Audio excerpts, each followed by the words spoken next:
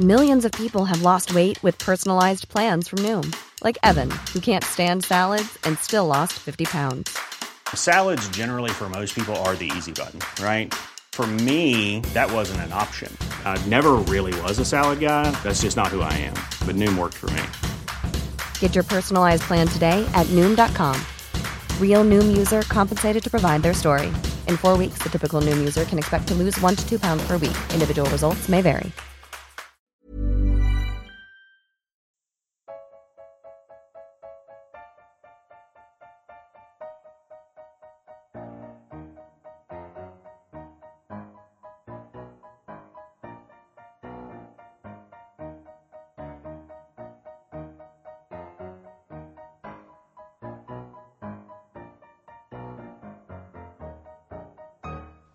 Welcome to this week's Failed Critics podcast, Oscar special.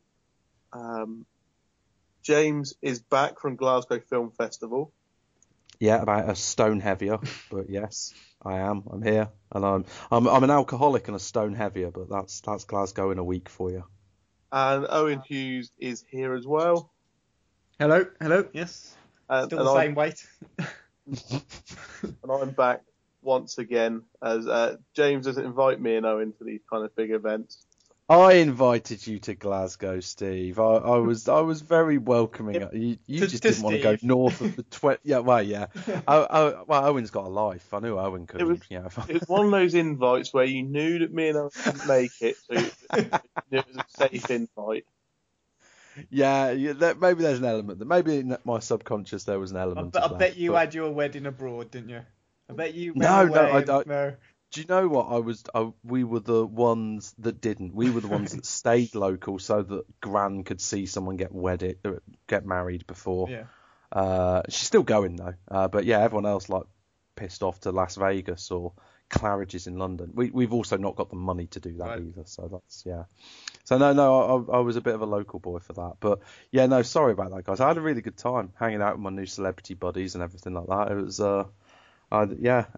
Patty's what can I say? Fans of the podcast, I hope.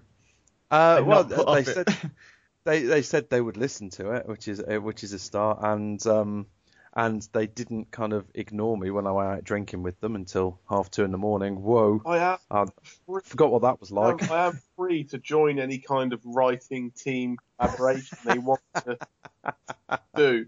I mean, as the funniest one on this podcast. Yeah, no, yeah, that's it. I think they thought I was Steve. I think that's what happened. They'd listened to the podcast and assumed that Steve had turned up, because who else would turn up? So no, who else would turn up? I mean, well, yeah. I feel a bit sorry because I keep now hearing that BBC Three is going to be axed or something, and that's where their new sitcom is. Well, there's rumours that BBC are going to axe BBC Three. 3 or 4 is going. Yeah, but I think it could be 4 because they could shift a lot of programmes over to BBC Two easily. And I think they should actually, but yeah, let's not have that debate now. No. But it's just a rumour I've heard. But anyway, Glasgow was lovely. Have a Glasgow Film Festival special podcast out if you haven't listened to it already, where James prattles on about films that he's seen. And these celebrities turn up as well, and it's all entertaining. I actually listened to that one because I don't. Did you? I don't listen to these back because I was on it. I don't need to listen to it. Yeah, that's right. But, it's like those actors that never watch the films they were in and stuff like that. Yeah. Yes. Exactly like that. Yeah, precisely. More or less. But onto the quiz. Owen is winning 2-1. He could beat me and unleash hell. Yeah, it'd be his first win since he made us watch The Bay, which was a good film. When Owen last won, he was trying to be encouraging and get us to watch something that he thought was good. That's right. But since then, we've had Knowing and bloody Cutthroat Island. So the gloves are off. Kicked off. That's it, man. Gloves are off, and James, start the quiz. Okay, we're going to start in 1988 with Working Girl. Moving on to 1989 and a classic comedy, See No Evil, Hear No Evil. Nothing. I've got nothing. Okay. 1991, It was a TV movie, but I remember seeing it given away with DVD players late in the 1990s. Darrow. Darrow? What the hell is that? Right, okay, this is going to open it up a bit more. 1992, Glengarry Glen Ross. Could be anyone. I mean, is there films prior to 1988 that he's left out? Yeah. Somebody quite... I'll go for a punt then. I'll go for a punt. And Ed Harris? No. Moving on to 1994, Iron Will. Also 1994, Swimming with Sharks. I'm going to miss out a big one in 95 and go for a different one in 1995 and say Outbreak. Outbreak. No, this is really getting quite obscure. Okay. It's going to be a massive factor, though, isn't it? It's 1997, LA Confidential. Owen, Kevin Spacey. Correct. Yes. I missed out The Usual Suspects, and I also missed out Seven there as well, because he was technically uncredited for that role. But yes, so Owen, a 3-1 win. Yes. And okay then. Pull the cards away and show you that you were both going to watch Transformers: Dark of the Moon. Oh, Jesus Christ, I've got that for free on my tablet. I can't even claim ignorance. It's on Netflix UK as well. Oh, God. So Steve could watch it whilst playing Xbox, I guess. Now, I do need to know, and this could be doubly horrifying for me, because I'm a bit of a completist. Do I need to have watched the second one to know what's going on in the third? Yeah, definitely. Of course. If you haven't watched 2, you won't have a clue about 3. I'm not going to be that harsh, James. No, you don't have to sit through. No, okay. He doesn't have to. You haven't made him watch 2. But if he wants to have a clue what's going on, I suggest he does. Okay. I'll see how my schedule is. I might just wiki it. No, it's 2.5 hours as well. 2 hours 34 minutes according to Netflix. What Dark of the Moon Dark is? of the Moon. Fuck me, Bay, you bastard. Yeah, well, I don't know why I watched it, but now it's given me some sort of canon. Finally, that free Google Play movie I got with my tablet. I'm kind of used. Good, because I can watch it on the bus or something like that. Okay, wow, Owen, let's see. Both over now, haven't I? Let's see. Is this going to be lower? Is this going to be lower than Knowing and Cutthroat Island? This is going to be interesting. I sense a pattern, because the fact is, this is a bit like the Ukrainian crisis at the moment. If we want to get a little bit, no one's going to back away from this now. Is that it? I think there was a chance. Owen could have tried to steer us to the path of righteousness, but no. Owen's decided to join the dark side. This is an insight into how I play Risk. I don't play Risk very often, but fuck it. Let's go for it. The world is going to burn. So yes, Transformers: Dark of the Moon, third Transformers film. I can tell you now, I will be playing Football Manager throughout that. You know how much I hate that. You know how much I hate that bullshit, Steve. I will come round and kick your ass. I will not eat. I will only have half an eye on the film. I think that's all you need on a Michael Bay film. You need 5 eyes on a Michael Bay film for the action sequences. You need some Anyway, on from Michael Bay, who will never win an Oscar, to some people who have won Oscars. Yes. As the 2014 awards this Sunday night, just gone. And largely, I think, what people would expect, really. Yeah, it was... beforehand, I think we were quite impressed by the calibre of...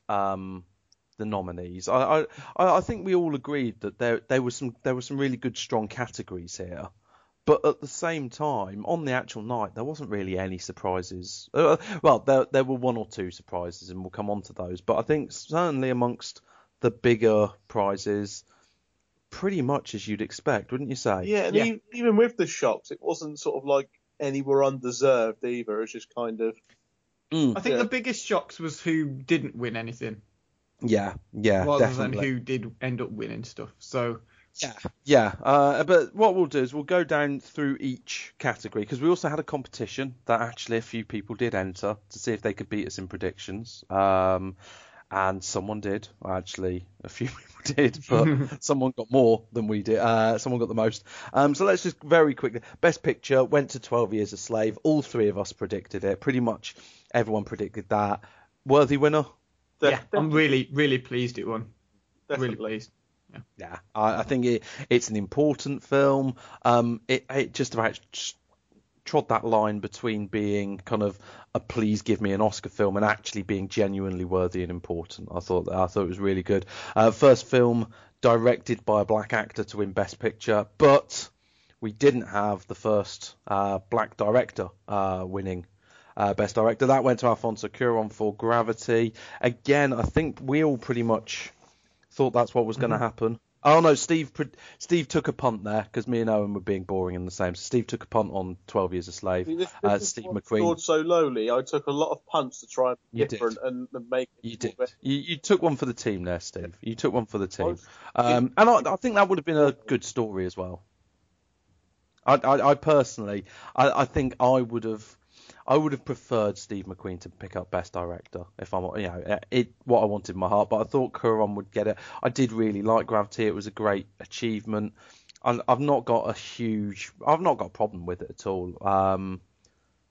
But yeah, I think where we might have, and let's talk about it because it wasn't one of the categories that we nominated. Gravity also won Best Cinematography, and I know we've had this conversation before, but I'm finding myself being drawn more towards Owen's point of view in terms of what the hell is cinematography? Is cinematography, yeah. And I'm starting to feel, and someone pointed out that the last 5 winners of Best Cinematography were all massively digital and green screen and everything.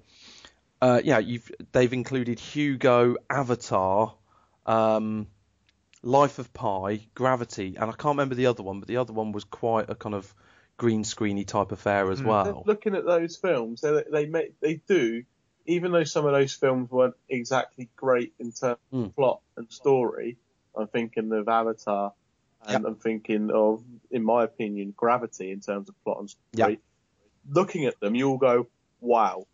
Yeah, but I think that cinematography has become almost like a catch-all phrase for things about a film that look good. When it's supposed to be just lighting and framing, isn't it? It's how the picture looks and how. That's how it always used to be. And until kind of digital, and they never had to think about it really until a lot of this did. But they've got special effects Oscars. Yeah. And that's also about how good the CGI is and things. And I think at the moment what we're getting is a lot of prizes are getting that they're falling between the two stools, I think. And I've never been kind of, trying to be anti-Luddite or anything like that and go, wow, move with the times, granddad, and things like that. That's not the way I think. And I've thought, those films do look good and there is a skill there, but actually maybe it is a different skill and maybe it's unfair to actually judge the cinematography of a film like 12 Years a Slave, which I think was beautifully shot and used, like you say, lighting, set design, traditional photography techniques of a man there looking at a scene and saying that will look good, as opposed to someone who can digitally alter a scene far more and say, right, well, I'm just going to put some extra lighting in there. I'm going to lighten that up. I'm going to change the colour on that. I don't like that bit there. Let's just digitally erase that. But then at the same time, don't you? I mean, I'm of a similar opinion, but I still think it's a little bit. It is a little bit harsh to criticise the cinematography in something like Gravity because it looks good and they've done a really good job in it. And it's all I'm thinking is maybe it's a different skill and maybe there's a way that we can. I don't know. I'm not a film professional, but part of me thinks, and maybe this comes on to maybe someone's actually done this in their triple bill. I don't know, but maybe there's a way we can actually celebrate both at the same time, because it does feel a little bit like traditional cinematography is being crowded out because it isn't as flashy. That's the thing. We look at these films that have won it in recent years, Hugo, Gravity, Avatar, and you can see why maybe more traditional films and their cinematography have struggled to win that Oscar, because people are wowed by the big flashy thing they see in front of their eyes, which is not to diminish the work that those people do. I'm just saying it's it's a slightly different, and it's a bit like, we quite often use football analogies on here because we're football, but in a way it's a bit like you rarely see a defender win the European Player of the Year or so, the Ballon d'Or. Yeah, you rarely see that because it's a different skill and it's a less eye-catching skill than someone who scores 50 goals a season and things like that. Strikers win games, defenders win championships. I don't know where that compares with films. I don't know. It's a lovely little cliche to just chuck in there. I don't know how it compares to film. I'll think of something before the end of the podcast, and I'll come back. We're all on tenterhooks. But yeah, so that is interesting. But I think that is something that at some point we are going to have to think about, or because again, Roger Deakins is admired as one of the finest cinematographers of his generation, possibly ever. And he keeps losing out to people who are doing potentially a different job, and I just think that's quite difficult. But that said, I think the film that Cuarón put together, I can't dismiss Cuarón or Gravity for winning the awards that it did, because it did look fantastic and it was brilliantly directed, and it didn't pick up any awards where people said it had a weakness. It picked up the awards where people said that it was good. I know some people had some issues possibly with the acting or the script, and it didn't pick up those awards. So I don't think anyone can moan about the awards that it won. Going on to the acting awards then, I think, both me and Owen had McConaughey and he won. Steve had Chiwetel Ejiofor. Again, I wouldn't have minded either of those two winning.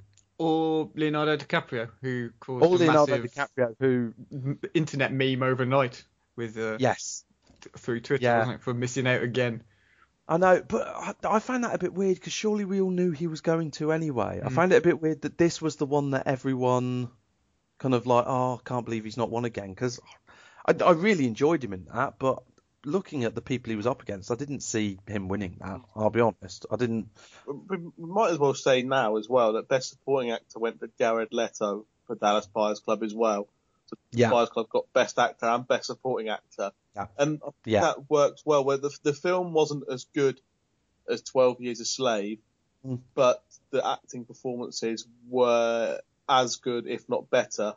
Yeah. They were the best part of the film. Yeah, we definitely said that in our review, didn't we? Did we ever actually review that, or is that we did the Famous Boss podcast? I can't remember. We've done it twice, but only one's been published. Twice, but again, that was one that we all had down, and but I do feel a little bit. I think that is, in a sense, a touch harsh on Fassbender, because he, if anyone has a reason to feel hard done by, I think he does. That he came up against a lot of momentum for Jared Leto, and who would have thought Jared Leto, Oscar winner? That's an interesting one. And another thing I noticed as well, because obviously Jonah Hill was nominated there, and someone pointed out Jonah Hill's got more Oscar nominations than Gary Oldman.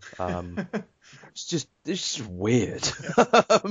And again, that's not saying Jonah Hill is really good in that, but that's a weird thing. Yeah, that's a nice little weird stat that I had. Best Actress went to Cate Blanchett in Blue Jasmine, which I think that was the most stuck on Oscar in a few years, I think, which, considering she was up against people like Judi Dench, Meryl Streep, Amy Adams and Sandra Bullock, again, that was such a strong category actually, but symptomatic as the rest of the Oscars, a really strong category, but you kind of knew who was going to win. It was weird. It was a weird night like that. And then Best Actress in Supporting Role, out of the main ones, this was the one that was, I think, most up in the air, and it went to Lupita Nyong'o, isn't it? Yeah, thank you. Who Steve got right. Me and Owen went for Jennifer Lawrence. Me and Owen went down the BAFTA, the Americans love Jennifer Lawrence route. But Steve, that's one you got right. You must be happy with that.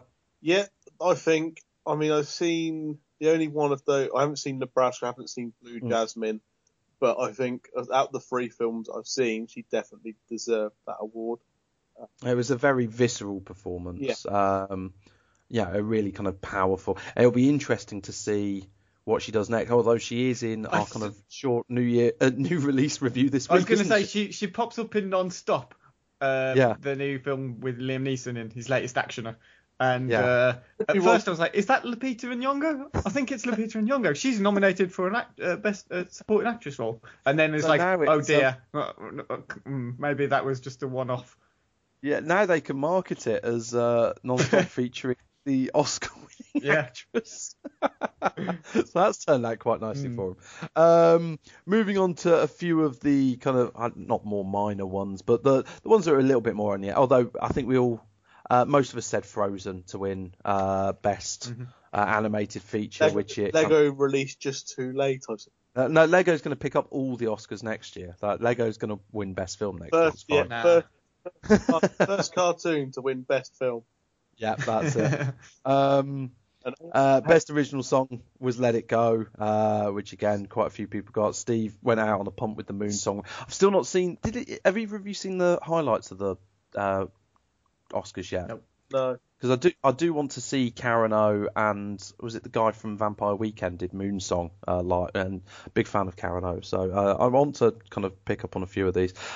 Best foreign language film did go to The Great Beauty. I've still not seen it, so I wanted The Hunt to win because I think The Hunt's an incredible film, but kind of thought that would go that way.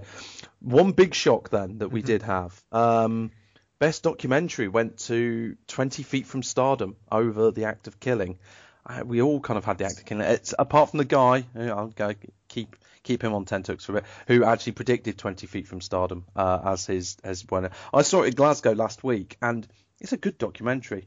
It's actually a really good documentary, but it getting the nod over The Act of Killing, I think is an absolute disgrace. I'm just going to come out and say it because it's a nice, almost heartwarming documentary, but it's a little bit VH1 behind the music. I just don't see what's happened here, and I can only assume that the fact, this is where I'm going to make some horrible assumptions about Academy judges, but I can only assume they were sent the 3-hour edit of it, and they didn't like the fact that it wasn't in English, and they just didn't get the. I don't know why, because The Act of Killing, well, you already know it was my favourite film of last year, but the thing is, it's what an Oscar-winning documentary should be about. It's actually enacted change in an entire country. And I just don't get. Did they send the screeners out to everyone for that? Because isn't it like there's 6,000 judges, isn't there? Oh, hang on. I think the documentary one works in a slightly different way. The a few documentary, years they changed it, didn't they? Yeah. They've got like a kind of a smaller group of. I think they do. So it's ridiculous. I'm sorry. It's an absolute joke that it didn't win. Well, I was gutted that Blackfish wasn't nominated. And then, when I saw The Act of Killing, I was like, well, it didn't stand a chance anyway, because The Act of Killing is just a fantastic documentary, and it's obviously going to win the award. But then nothing. It didn't get it, and I was And you know what? I'm sure Joshua Oppenheimer, he's happier with he's happy with the real things that his documentary has achieved. I'm sure he's not going to lose any sleep over it. But I do think that is a sign of why. Do you know why the Academy doesn't have the credibility that it wishes it had? Because it does make some dumbass decisions like that. Moving on to screenplay. I think screenplay is one of the ones which is always really open, and no one really knows which way they're going to go. And I don't think any of us got any of the screenplay. None of us predicted any of the screenplay winners. I got them both last year, though. Yeah, you did. That was in your big clean sweep last year. No boasting for me this year. No, that's it. Best adapted screenplay then went to 12 Years a Slave, which it's best original screen. Oh no, you're right. Sorry. Yeah, because it's based on the book. I my punt on that was based more in hope than expectation. I really wanted Before Midnight to win that because I loved that film. It's a brilliant script, and it's weird that it's in Best Adapted Screenplay. It's because it's based on previously created characters or something like that. And then Her won the Best Original Screenplay. That was my other big disappointment of the evening because I really didn't like Her that much, and I thought that the script was one of the weakest points of it. But clearly, I'm massively in the minority. Yeah, well, I had American Hustle Down to win that. I think that was, other than Jennifer Lawrence. So did I. Yeah. That was the other pick I had for American Hustle. I'm surprised it walked away with absolutely nothing. You know. I'm disappointed because I wanted it to win some stuff just to annoy people on Twitter. It's attracted a lot of hate for a film that I don't know what people's problem is. I think people's big problem is that it got nominated for Oscars more than anything else. I don't. That's the biggest issue people have got, and maybe there's a hangover from people who really didn't like Silver Linings Playbook, but I don't know. But yeah, no, it was quite a surprise to see that it didn't pick up anything. It's you know, David O. Russell's sort of a favourite of the Academy at the moment, isn't he? Yeah. So it was just a bit of a shock, I thought. Yeah. Whether it deserved to win any of them anyway, considering what it was up against. Probably didn't. No. Probably didn't. It was a strong year. Another year, it may well have won some stuff, but I think this was a strong year. With some real obvious standouts, and I think on the whole they pretty much got this year right. But I think that's also a bit of the disappointment is that it wasn't. And I'll be honest, I'm glad I didn't stay up and watch it, because it would have felt a little bit just kind of routine. I've not heard brilliant things about Ellen's hosting of it. I've not heard horrible things, and I'm sure it wouldn't have annoyed me as much as Seth MacFarlane did last year. Yeah, it just seemed quite a middle of the road Oscars, just a kind of I don't know. So, which is a shame, because there were some really, really great films in there. And on the whole, I think pretty much the right people won. Yeah, I don't know what else to say. No, built up this big Oscar special, and it turns out maybe there's not that much to say. Move the Oscar discussion to a close and announce who's won a prize. Okay, so yes, he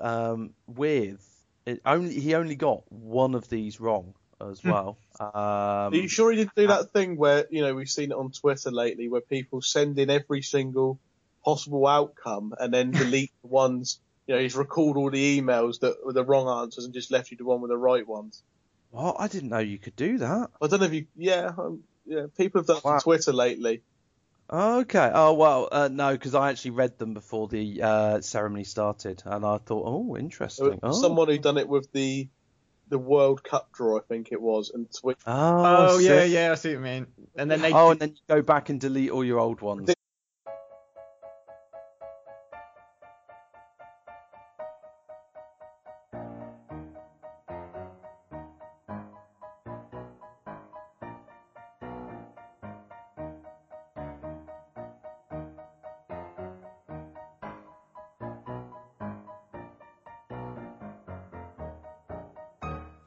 Welcome to this week's Failed Critics podcast, Oscar special. James is back from Glasgow Film Festival. Yeah, about a stone heavier, but yes, I am. I'm here, and I'm an alcoholic and a stone heavier, but that's Glasgow in a week for you. And Owen Hughes is here as well. Hello, yes. Still the same weight. And I'm back once again, as James doesn't invite me and Owen to these kind of big events.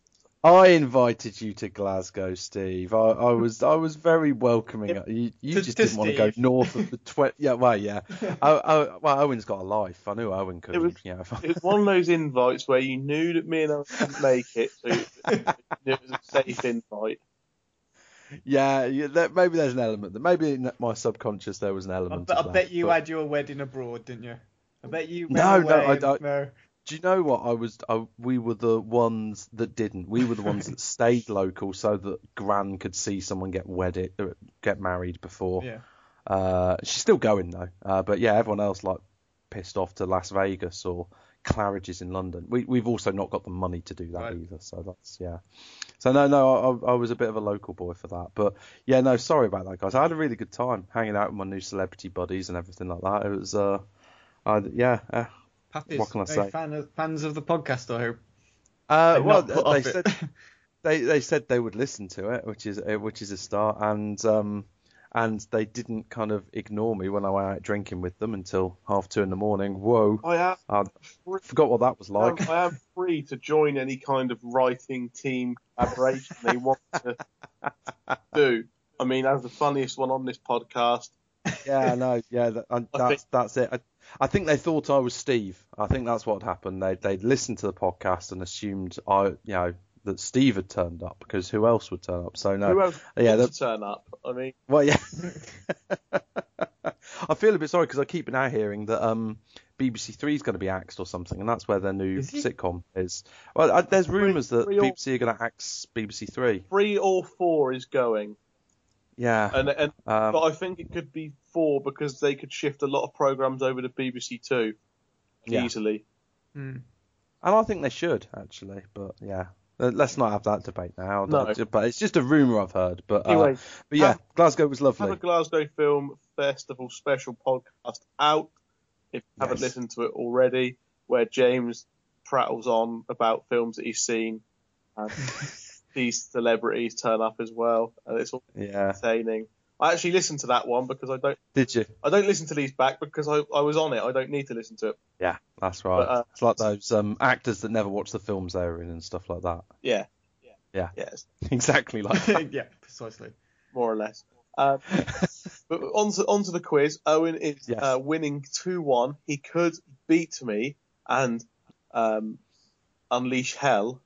Yeah, it'd be his first win since he made us watch The Bay, which was a good film. When Owen last won, he was trying to be encouraging and get us to watch something that he thought was good. That's right. But since then, we've had Knowing and bloody Cutthroat Island. So the gloves are off. Kicked off. That's it, man. Gloves are off, and James, start the quiz. Okay, we're going to start in 1988 with Working Girl. Moving on to 1989 and a classic comedy, See No Evil, Hear No Evil. Nothing. I've got nothing. Okay. 1991. It was a TV movie, but I remember seeing it given away with DVD players late in the 1990s. Darrow. Darrow? What the hell is that? Right, okay, this is going to open it up a bit more. 1992, Glengarry Glen Ross. Could be anyone. I mean, is there films prior to 1988 that he's left out? Yeah. Somebody quite... I'll go for a punt then. I'll go for a punt. And Ed Harris? No. Moving on to 1994, Iron Will. Also 1994, Swimming with Sharks. I'm going to miss out a big one in 95 and go for a different one in 1995 and say Outbreak. Outbreak. No, this is really getting quite obscure. Okay. It's going to be a massive factor, though, isn't it? It's 1997, LA Confidential. Owen, Kevin Spacey. Correct. Yes. I missed out The Usual Suspects, and I also missed out Seven there as well, because he was technically uncredited for that role. But yes, so Owen, a 3-1 win. Yes. And okay then. Pull the cards away and show you that you were both going to watch Transformers: Dark of the Moon.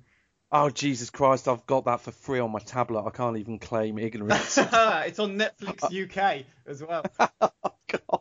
So Steve could watch it whilst playing Xbox, I guess. Now, I do need to know, and this could be doubly horrifying for me, because I'm a bit of a completist. Do I need to have watched the second one to know what's going on in the third? Yeah, definitely. Of course. If you haven't watched 2, you won't have a clue about 3. I'm not going to be that harsh, James. No, you don't have to sit through. No, because he doesn't have to. You haven't made him watch 2. But if he wants to have a clue what's going on, I suggest he does. Okay. I'll see how my schedule is. I might just wiki it. No, it's 2.5 hours as well. 2 hours 34 minutes according to Netflix. What Dark of the Moon Dark is? of the Moon. Fuck me, Bay, you bastard. Yeah, well, I don't know why I watched it, but now it's given me some sort of canon. Finally, that free Google Play movie I got with my tablet.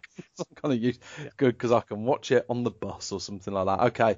Wow, Owen, let's see. Both over now, haven't I? Let's see. Is this going to be lower? Is this going to be lower than Knowing and Cutthroat Island? This is going to be interesting. I sense a pattern, because the fact is, this is a bit like the Ukrainian crisis at the moment. If we want to get a little bit, no one's going to back away from this now. Is that it? I think there was a chance. Owen could have tried to steer us to the path of righteousness, but no. Owen's decided to join the dark side. This is an insight into how I play Risk. I don't play Risk very often, but fuck it. Let's go for it. The world is going to burn. So yes, Transformers: Dark of the Moon, third Transformers film. I can tell you now, I will be playing Football Manager throughout that. You know how much I hate that. You know how much I hate that bullshit, Steve. I will come round and kick your ass. I will not eat. You know, I will only have half an eye on the film. I think that's all you need on a Michael Bay film. You need five eyes on a Michael Bay film for the action sequences. You need some Anyway, on from Michael Bay, who will never win an Oscar, to some people who have won Oscars. Yes. As the 2014 awards this Sunday night just gone, and largely, I think what people would expect, really. Yeah, it was. Beforehand, I think we were quite impressed by the caliber of the nominees. I think we all agreed that there were some really good, strong categories here. But at the same time, on the actual night, there wasn't really any surprises. Well, there were one or two surprises, and we'll come on to those. But I think certainly amongst the bigger prizes, pretty much as you'd expect, wouldn't you say? Yeah, and even with the shocks, it wasn't sort of like any were undeserved either. It was just kind of... I think the biggest shocks was who didn't win anything. Yeah, rather definitely. than who did end up winning stuff. So... Yeah. But what we'll do is we'll go down through each category, because we also had a competition that actually a few people did enter to see if they could beat us in predictions. And someone did. Actually, a few people did, but someone got more than we did. Someone got the most. So let's just very quickly. Best Picture went to 12 Years a Slave. All three of us predicted it. Pretty much everyone predicted that. Worthy winner? Yeah, I'm really, really pleased it won. Definitely. Really pleased. Yeah, I think it's an important film. It just about trod that line between being kind of a please give me an Oscar film and actually being genuinely worthy and important. I thought it was really good. First film directed by a black actor to win Best Picture, but we didn't have the first black director winning Best Director. That went to Alfonso Cuarón for Gravity. Again, I think we all pretty much thought that's what was going to happen. Oh no, Steve took a punt there because me and Owen were being boring and the same. So Steve took a punt on 12 Years a Slave. Steve McQueen scored so lowly. I took a lot of punts to try and be different and make it. You did. You took one for the team there, Steve. You took one for the team. And I think that would have been a good story as well. I personally, I think I would have preferred Steve McQueen to pick up Best Director if I'm, what I wanted in my heart. But I thought Cuarón would get it. I did really like Gravity. It was a great achievement. I've not got a problem with it at all. But yeah, I think where we might have, and let's talk about it because it wasn't one of the categories that we nominated. Gravity also won Best Cinematography, and I know we've had this conversation before, but I'm finding myself being drawn more towards Owen's point of view in terms of what the hell is cinematography? Is cinematography, yeah. And I'm starting to feel, and someone pointed out that the last 5 winners of Best Cinematography were all massively digital and green screen and everything. They've included Hugo, Avatar, Life of Pi, Gravity, and I can't remember the other one, but the other one was quite a kind of green screeny type affair as well. Looking at those films, they do, even though some of those films weren't exactly great in terms of plot and story. I'm thinking of Avatar, and I'm thinking of, in my opinion, Gravity in terms of plot and story. Yep. Looking at them, you'll go, wow. Yeah, well, I think that cinematography has become almost like a catch-all phrase for, things about a film that look good. When it's supposed to be just lighting and framing, isn't it? It's how the picture looks and how. That's how it always used to be. And until kind of digital, and they never had to think about it really until a lot of this did. But they've got special effects Oscars. Yeah. And that's also about how good the CGI is and things. And I think at the moment what we're getting is a lot of prizes are getting that they're falling between the two stools, I think. And I've never been kind of, trying to be anti-Luddite or anything like that and go, wow, move with the times, granddad, and things like that. That's not the way I think. And I've thought, those films do look good and there is a skill there, but actually maybe it is a different skill, and maybe it's unfair to actually judge the cinematography of a film like 12 Years a Slave, which I think was beautifully shot and used like you say, lighting, set design, traditional photography techniques of a man there looking at a scene and saying that will look good, as opposed to someone who can digitally alter a scene far more and say, right, well, I'm just going to put some extra lighting in there. I'm going to lighten that up. I'm going to change the colour on that. I don't like that bit there. Let's just digitally erase that. But then at the same time, don't you? I mean, I'm of a similar opinion, but I still think it's a little bit. It is a little bit harsh to criticise the cinematography in something like Gravity because it looks good and they've done a really good job with it. And it's all I'm thinking is maybe it's a different skill and maybe there's a way that we can. I don't know. I'm not a film professional, but part of me thinks, and maybe this comes on to what maybe someone's actually done this in their triple bill. I don't know, but maybe there's a way we can actually celebrate both at the same time, because it does feel a little bit like traditional cinematography is being crowded out because it isn't as flashy. That's the thing. We look at these films that have won it in recent years, Hugo, Gravity, Avatar, and you can see why maybe more traditional films in their cinematography have struggled to win that Oscar, because people are wowed by the big flashy thing they see in front of their eyes, which is not to diminish the work that those people do. I'm just saying it's a slightly different, and it's a bit like, we quite often use football analogies on here because we're football, but in a way it's a bit like you rarely see a defender win the European Player of the Year or so, the Ballon d'Or. You rarely see that because it's a different skill and it's a less eye-catching skill than someone who scores 50 goals a season and things like that. Strikers win games, defenders win championships. I don't know where that compares with films. I don't know. It's a lovely little cliche to just chuck in there. I don't know how it compares to film. I'll think of something before the end of the podcast and I'll come back.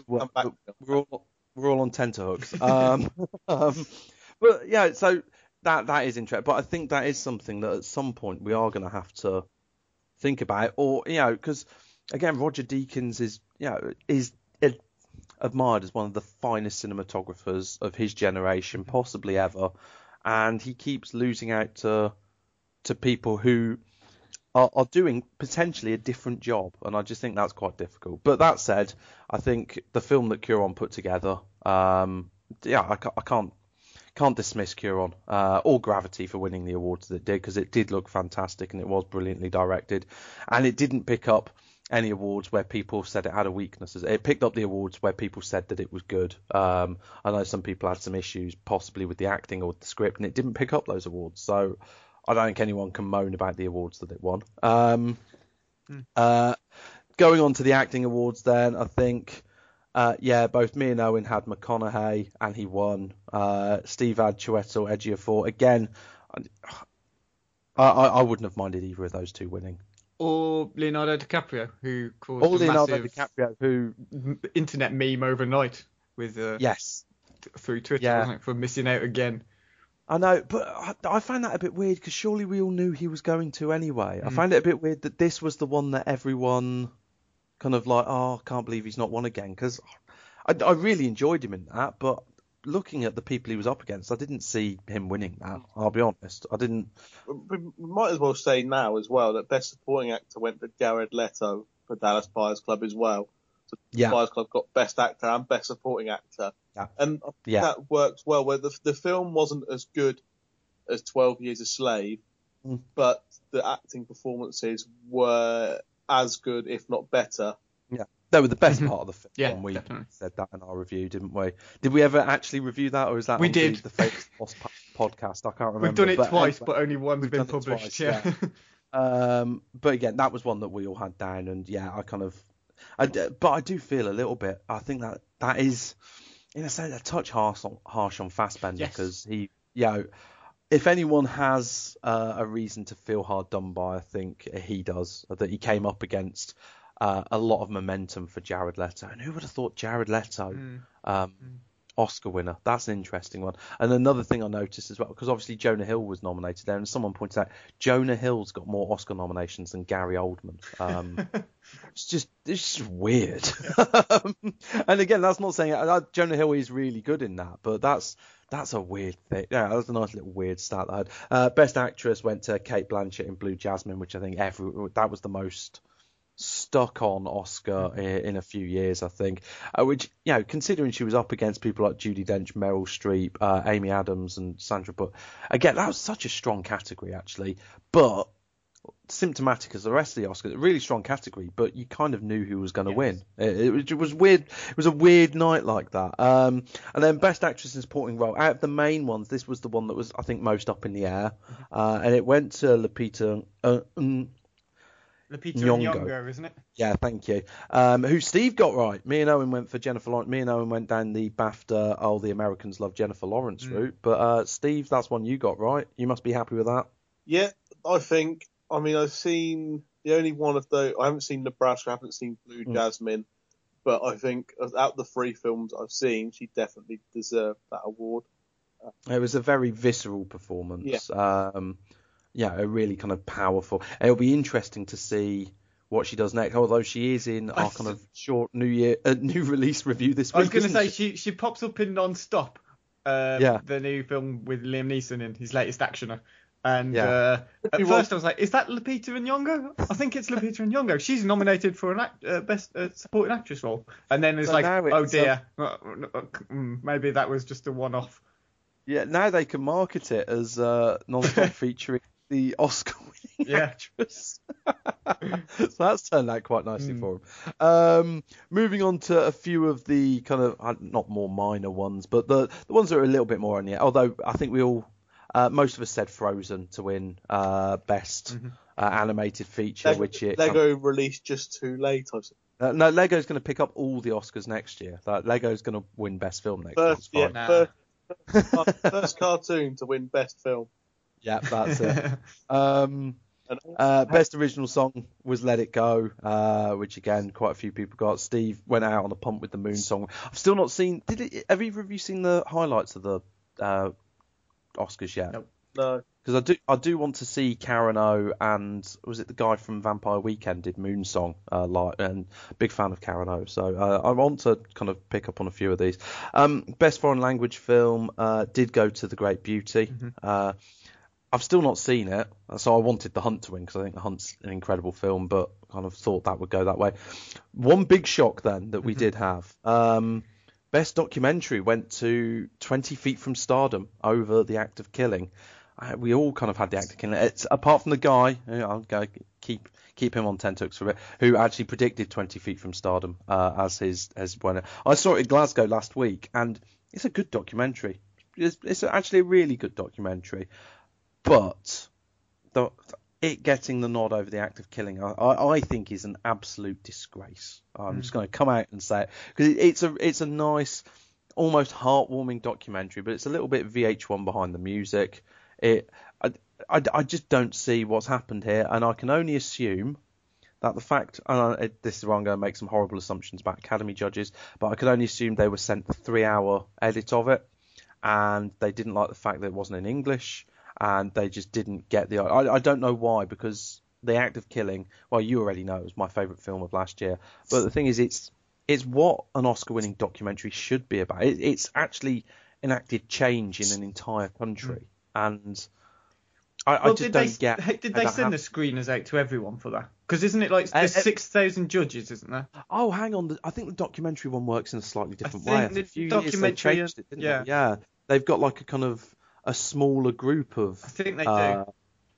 So it's ridiculous. I'm sorry. It's an absolute joke that it didn't win. Well, I was gutted that Blackfish wasn't nominated. And then, when I saw The Act of Killing, I was like, well, it didn't stand a chance anyway, because The Act of Killing is just a fantastic documentary, and it's obviously going to win the award. But then nothing. It didn't get it, and I was... No. And you know what? I'm sure Joshua Oppenheimer... he's happier with he's happy with the real things that his documentary has achieved. I'm sure he's not going to lose any sleep over it, but I do think that is a sign of why. Do you know why the Academy doesn't have the credibility that it wishes it had? Because it does make some dumbass decisions like that. Moving on to screenplay. I think screenplay is one of the ones which is always really open, and no one really knows which way they're going to go. And I don't think any of us got any of the screenplay. None of us predicted any of the screenplay winners. I got them both last year though. Yeah, you did.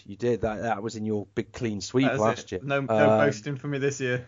No, that's it. Best adapted screenplay then went to 12 Years a Slave, which it's best original screen. Oh no, you're right. Sorry. Yeah, because it's based on the book. Yeah.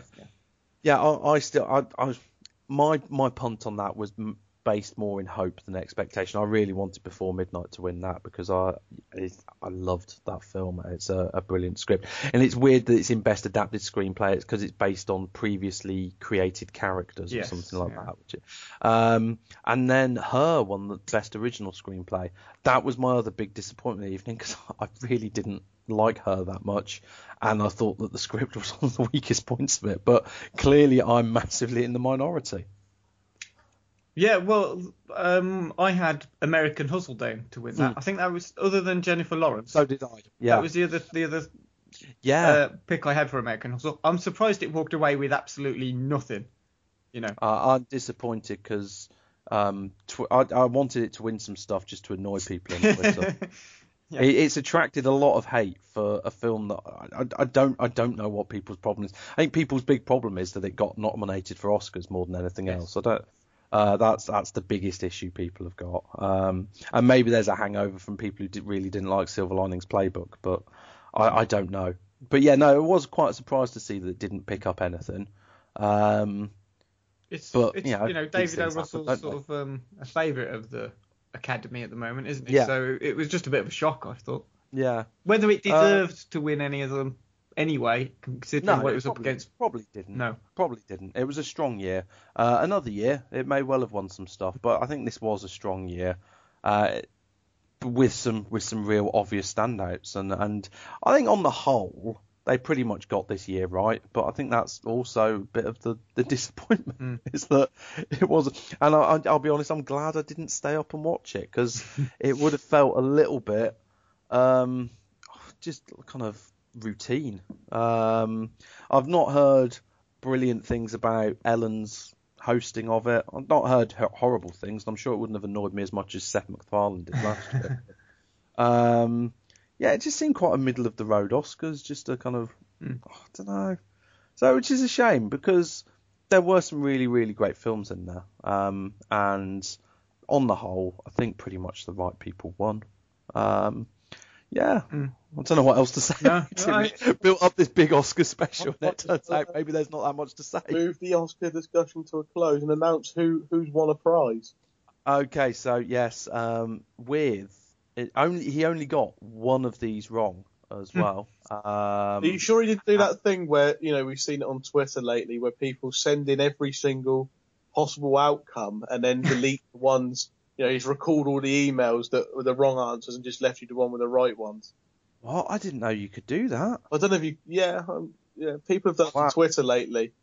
Okay. Oh, well, no, because I actually read them before the ceremony started, and I thought, oh, interesting. Someone who'd done it with the World Cup draw, I think it was, and Twitter. Oh, yeah, I see what you mean. And then and then you go back and delete all your old ones. All possible group outcome for the World Cup. Yeah. Then deleted all the wrong answers. Yeah. And then tried to claim that it was fixed or something. Yeah.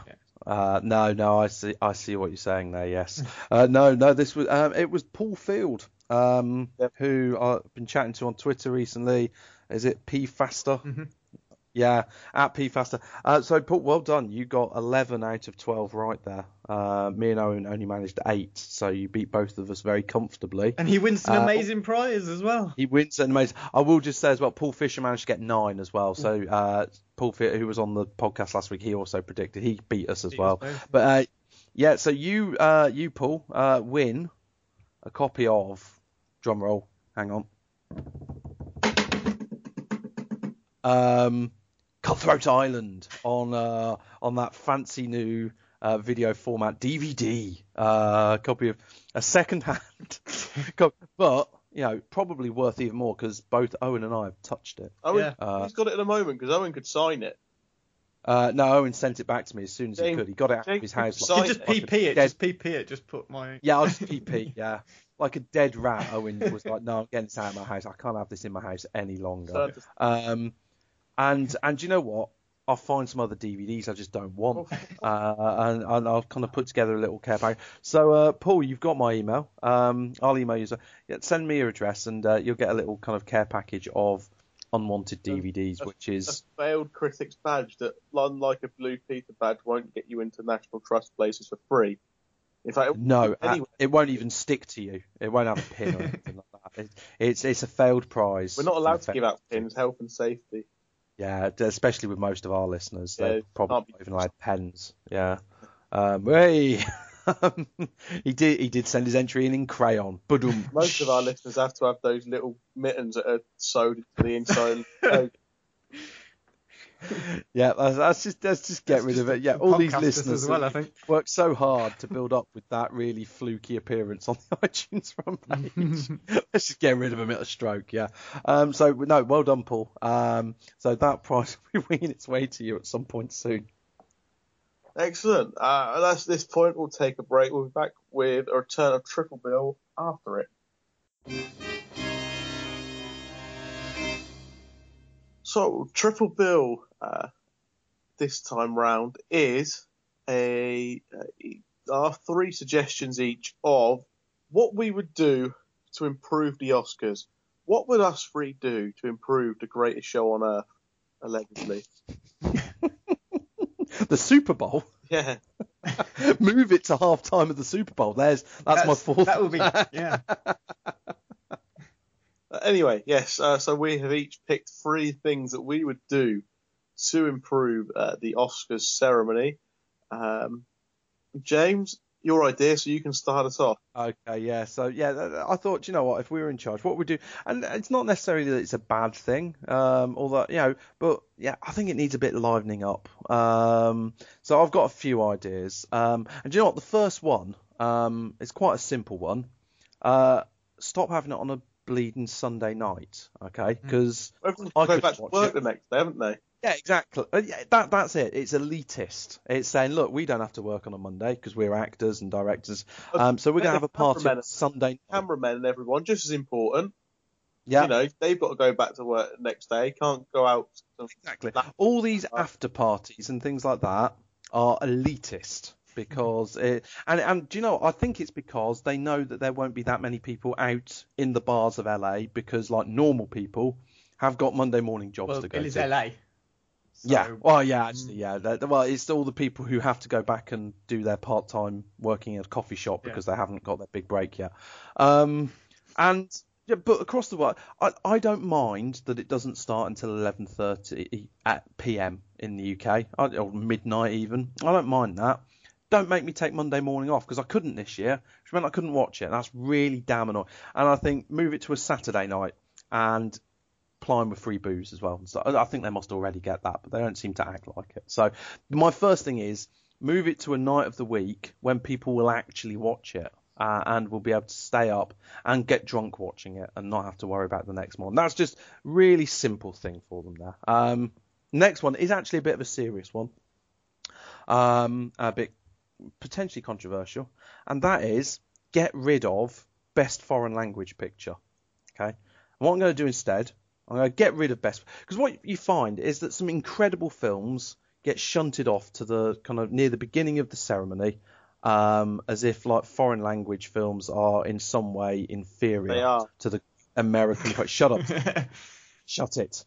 Although obviously, only foreign language, because English films now and again get a token nomination and things like that because, they're in the English language. I say get rid of best foreign language picture, but I'm going for affirmative action here. I'm working to combat years of xenophobia and of the Academy, and that is, no, all films are in there, and a foreign language nominee must be present in every category instead.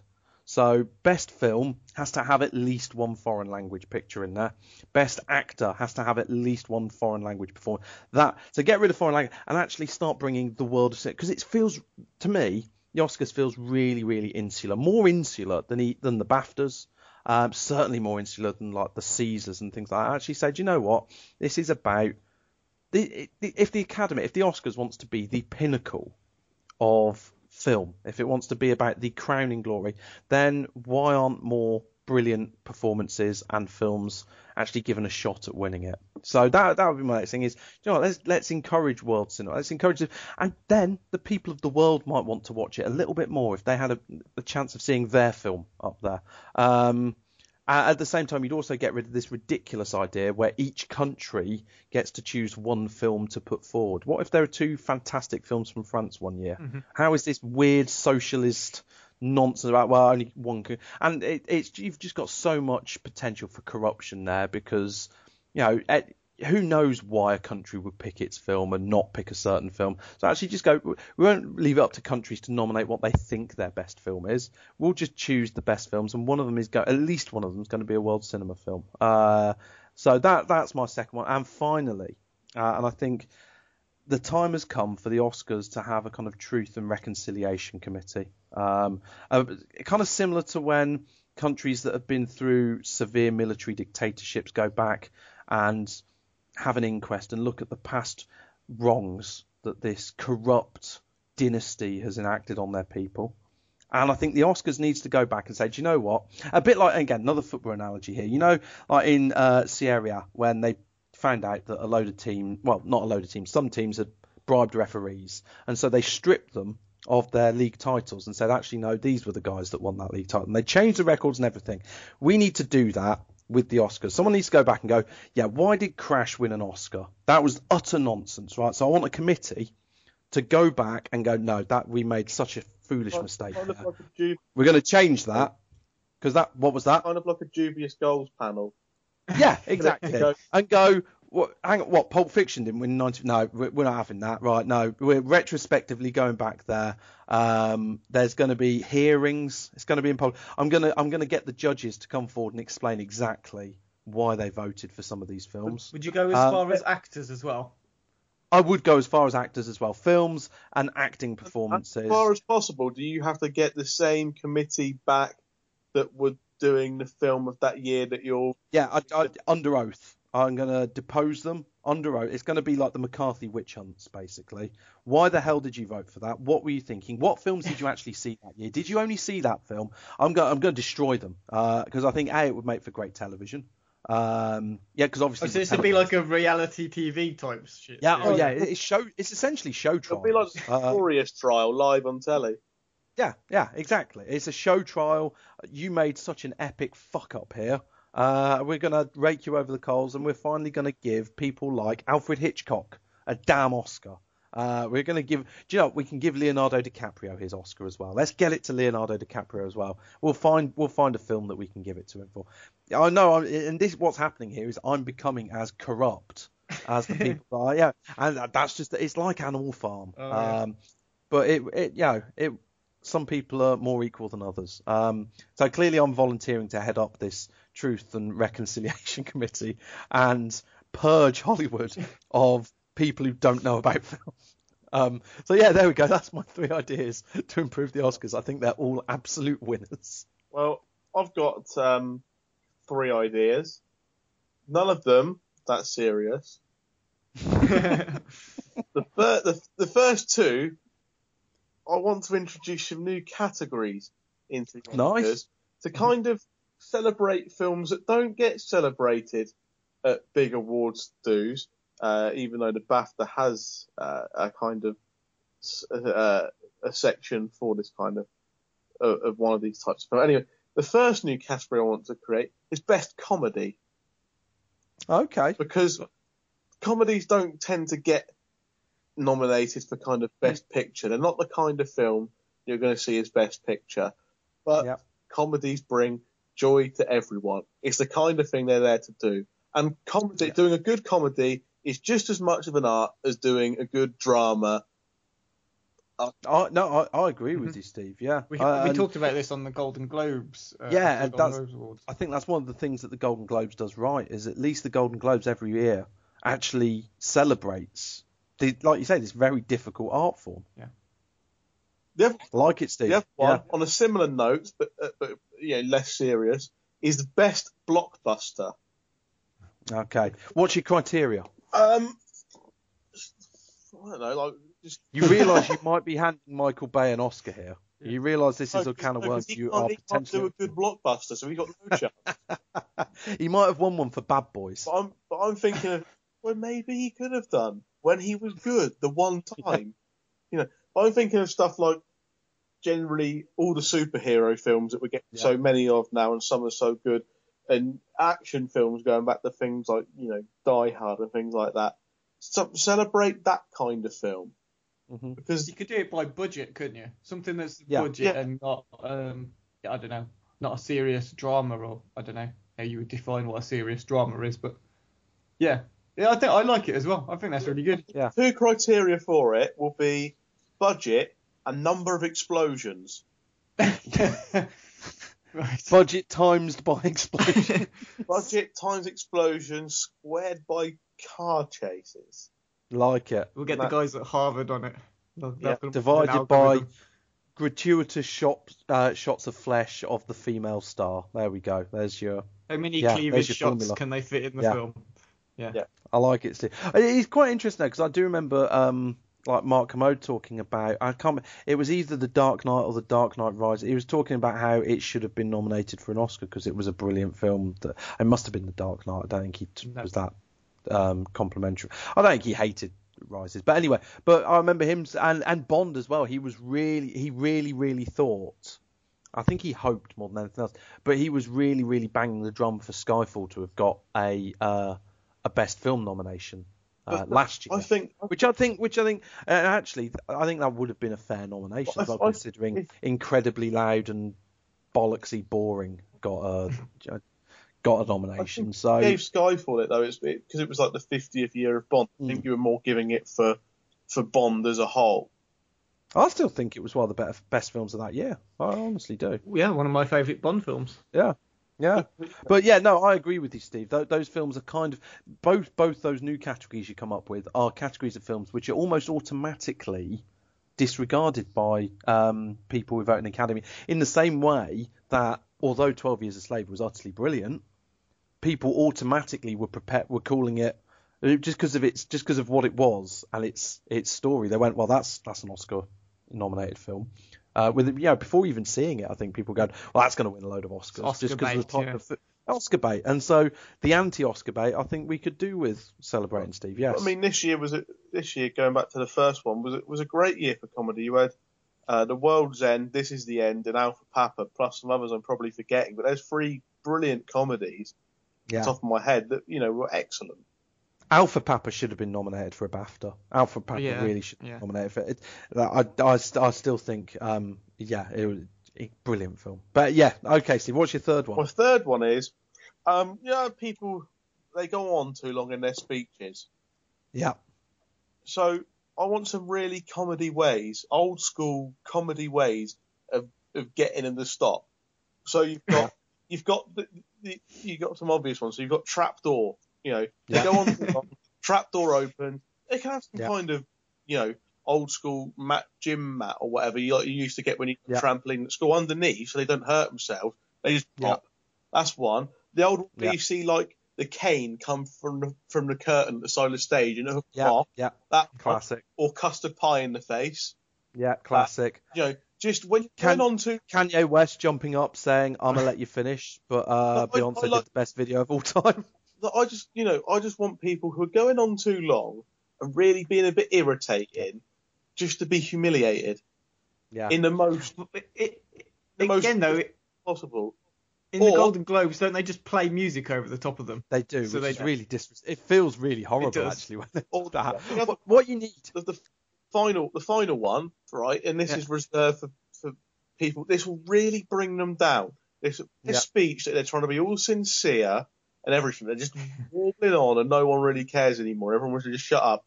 What I want, and this will give them a bit of limelight, which is probably quite important, is the Chuckle Brothers to come and start doing a sketch behind them while they're doing their speech. And that will just humiliate them so much. That's a surrealist masterpiece you've come across there. That will bring them down so much. Giving it the old to me to you, old dear old stuff, right behind Halle Berry crying her eyes out or whatever. Yeah.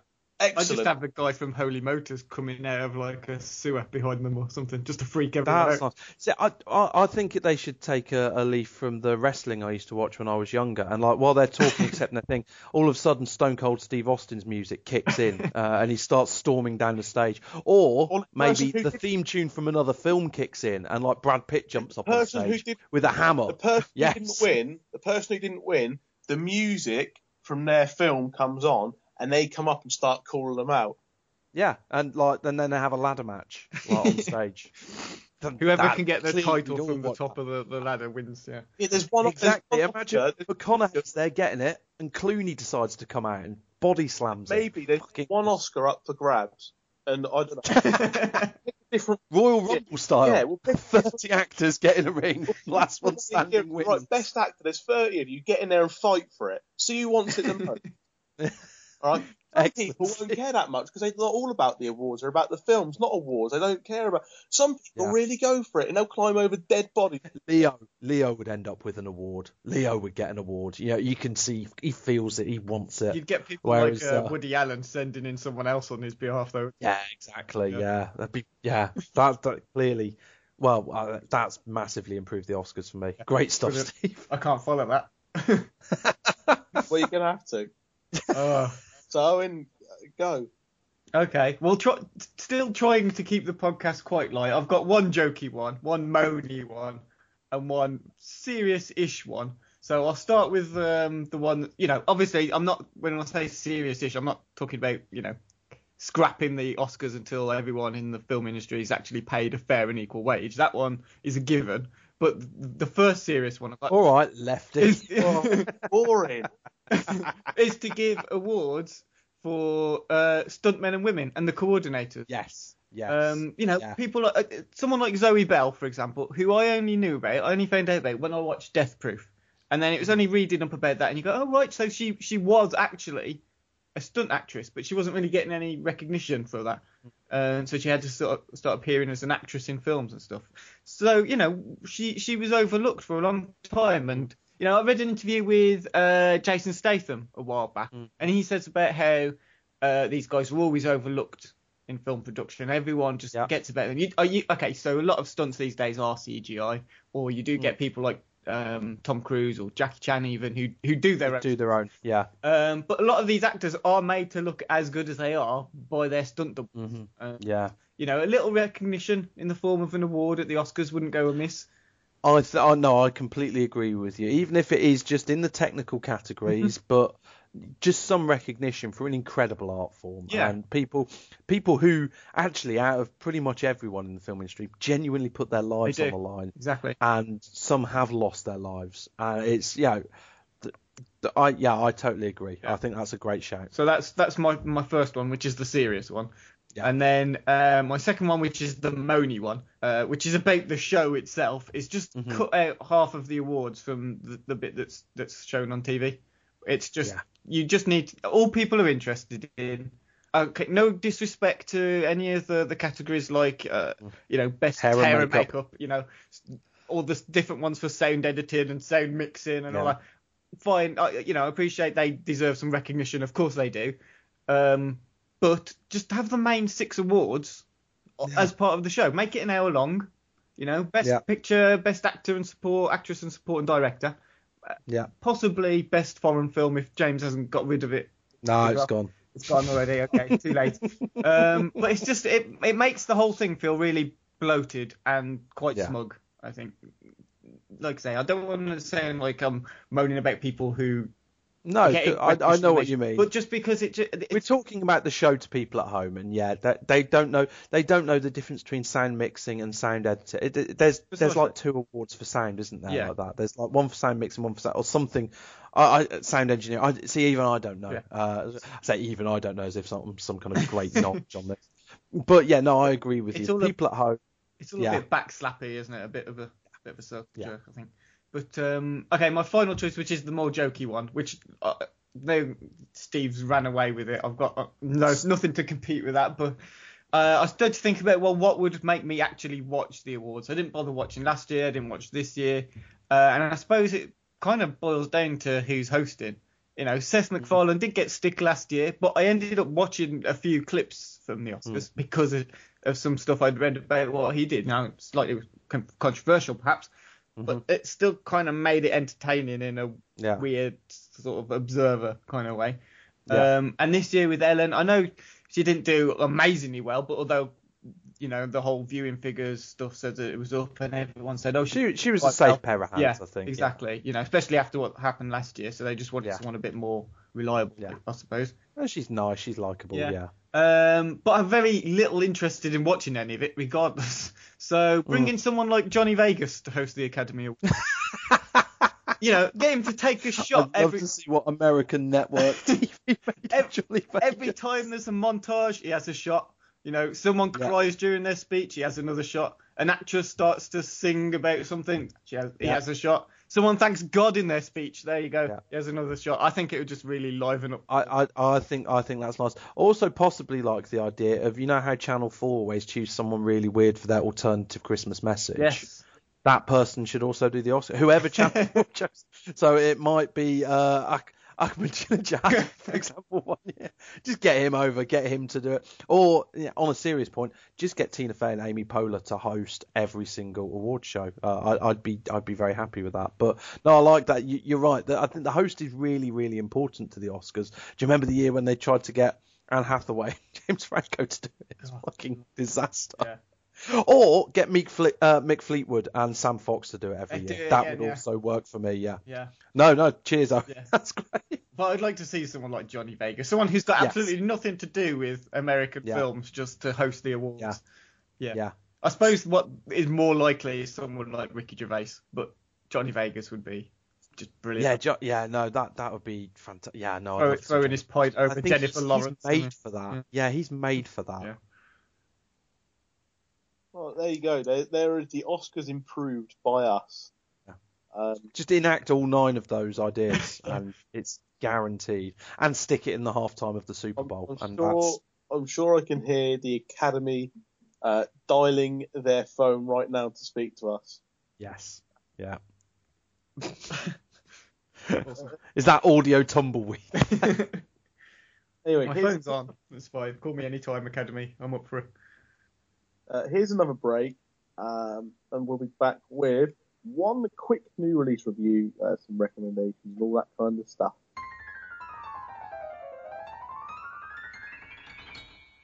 So, Owen has got a new release review for us, Non-Stop, the new Liam Neeson film. Yeah, well, I'm not going to do a massive review of it because, there's not a lot of people who will need to know about it to begin with. But, Non-Stop, it's a new release, stars Liam Neeson, it's directed by a Spanish guy who I wish Jerry was around to pronounce his name. So I'm going to have a crack at it. Jaume Collet-Serra. Possibly wrong. He's from Barcelona, so it's Catalonian. So even if I looked it up in Spanish, it'd probably be wrong. But anyway, that's what his name is on IMDb. He's known for things. I've seen quite a few of his films actually, which I was surprised about. He's done House of Wax, which I hated. I thought that was the remake with Elisha Cuthbert, and that's a shockingly bad film. Yeah, hated. Yeah, really hated it. He's also done Orphan, which was a sort of psychological horror, which was quite good. Was that kind good. Of executive produced by Del Toro or something? That was Orphanage. That was different. Okay. Oh, right. Okay, gotcha. Orphan has someone whose name I can't remember, but she was really good for a child actress. Okay, she was very good. But he also did Unknown with Liam Neeson, which I quite liked. I thought that was good. I've not seen that one. Yeah, it's not as good as Taken, but it's still quite a good, interesting action film. He also did Goal 2, Living the Dream, which I've not seen. Oh, is that the Real Madrid one? I have no idea. I've not seen. I know Steve's a big fan of that trilogy. I've not seen 3 because apparently it seems to be about some fans going on a piss up at the World Cup. Right. I had a much better idea for it because obviously you wanted the. Of course you did, Steve. No, the main guy, Santiago, they injured him so he couldn't play in the World Cup. But the problem they had with him, in terms of World Cup, that he was Mexican, and there's no real way that Mexico will win the World Cup. Right, and it doesn't really help this problem, but he married an English girl, so technically he can play for England. So they should have just put him in the England squad, and then that, Has he been living in England for naturalisation laws? I was going to say, can you do that? Well, no, he gets by marrying an English bird, he gets an English passport, so then he doesn't need to stay in the country. Not automatically, not on this Tory government, eh? Well, it was probably We've kind of derailed our interview slightly. It's like talking about immigration. we were Labour when that happened, when the film was happening. Right, so he gets and then we call him up. It's a sticky subject for football because we could have called up Arteta and then there's the whole Januzaj thing. We call him up and he plays for England and then we win the World Cup in the film. Or you make goal free Mike Bassett too. What the fuck? This is going off on a very strange. Do you know what? I think we're starting to get what Steve's next choice. Films, right? It's 2 films. Not only is it goal free, it's Mike Bassett too. So it's 2 films in one.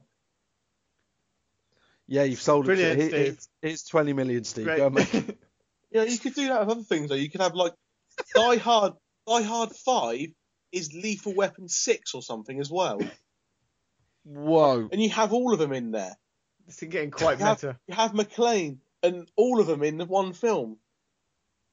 See, that's what the Expendables should have been. It shouldn't have just been getting the actors. It should have been getting the characters back into the Rambo and Terminator on the same screen. Would have been. Exactly, yeah. It should have been Terminator 5, Rambo 4, and Crank 6 all at the same time. Yeah, why not? It's too late for this. Have you been drinking, Steve? Is this what you're like when you're drunk? No, this is one of these ideas where you can see Hollywood on the phone. You do slightly different edits to appeal to the different markets, but essentially it's the same film but different. Steve's going to be awake for the next 7 days writing this script feverishly in his room. I can tell. I think he needs to lay off the Red Bull. But so anyway, non-stop. So getting back to. Have we done non-stop yet? I feel like we have. It's the same. I think we should just title this section Steve's non-stop. So this is non-stop 1, but Taken 3. If you like, why not? Yeah. Sure. Yeah. That's okay. I don't need to say any more than that now. I think Steve's good. I will just add, it was better than I expected it to be. I thought it would be fairly decent.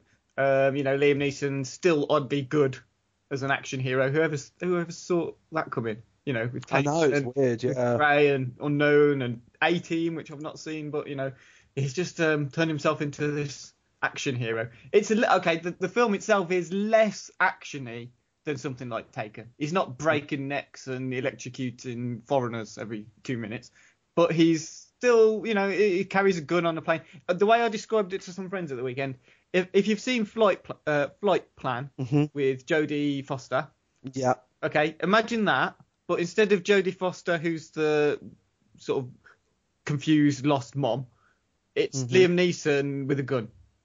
That's pretty much the same film.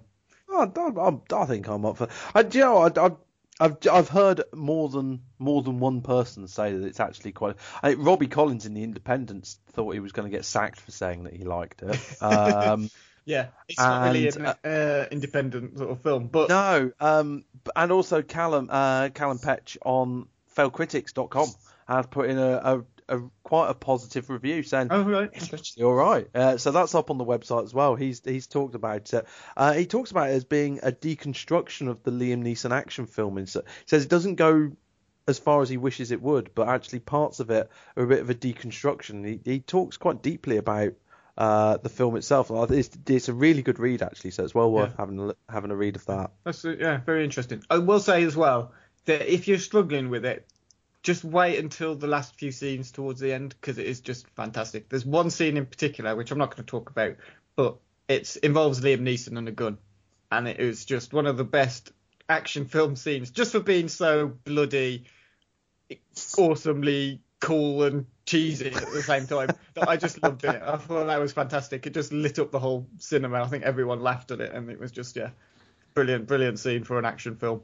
But non-stop. So I'm also going to have that as my recommendation this week. I'm going to recommend people go and see. Very efficient and frugal there. Yeah, it's quite fun, quite twisty. I'm going to go and watch it. I'm going to go and watch it this week, definitely. Right. On to some recommendations now for the week ahead. Owen's done his. I'm going for, given that one of the new releases out next week is 300. Was it 300 Rise of an Empire? Yes. On film, on ITV4 on Thursday night. Hopefully the podcast will be out by then. So this is the original 300 from 2006. Oh, ITV4 have bought it off of Channel 5 then, because Channel 5 used to play it constantly. It's moved to ITV4. It used to be on TCM once a week. It was ridiculous. I've clearly got the Blu-ray. Channel 5 have lost 300 and replaced it with Jeepers Creepers. So no. That's trading out. That's trading down, yeah. Channel 5 or 5-star for films and watch 300 on ITV4. Yes. James? My recommendation is for those of you who have access to US Netflix. It's just come on, and it's one of my favourite films from last year. And it's one of these instances where my beefing up of the Oscars would have resulted in A, nominations for it, and B, potentially a win for Adele Exarchopoulos. Blue is the Warmest Colour is now available on Netflix US. It's an utterly, utterly brilliant film. Don't be put off. Well, I say don't be put off. Half of our listeners, I'm sure, would be very excited by the reputation it's got of all the kind of sex scenes and things like that. Actually, it's just a wonderful, wonderful drama.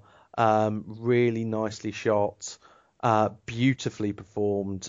Just a really, really great film. So please watch it if you've not seen it. It's on US Netflix now. Okay, so the next week the new releases are 300 Rise of an Empire and Grand Budapest Hotel. Yes, the new Wes Anderson film that I missed out on in Glasgow. I'm excited. I'm quite excited in very different ways for both of those films. Yeah, I'm really looking forward to it actually. Grand Budapest Hotel. Yeah. I've got a feeling it's just going to be right up my street. Yeah, I've had those issues with Wes Anderson before. Yeah. I wasn't a great fan of Darjeeling Express at all. Steve Zissou had its moments, but lost me a bit. But I really thought Moonrise Kingdom was a kind of return to form, and I love Royal Tenenbaums as well. So I'm Fantastic Mr. Fox, of course, which I only watched because you get recommending it so much. Yeah, and that's such a great film. I'm really looking forward to that. Cracking cast, pretty much got everyone who's anyone at the moment. So really looking forward to that. So that's all for this week's podcast. The Glasgow Film Festival special is still online if you haven't listened to that, so go and give that a listen. We're on www.failedcritics.com and on Twitter and Facebook as well under the same name. And we'll be back next week with another podcast.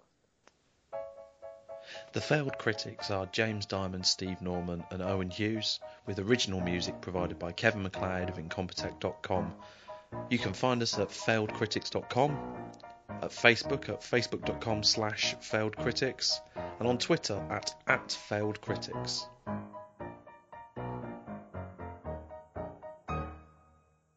To build up with that really fluky appearance on the iTunes front page. Let's just get rid of him at a stroke, yeah. Well done, Paul. So that prize will be winging its way to you at some point soon. Excellent. That's this point. We'll take a break. We'll be back with a return of Triple Bill after it.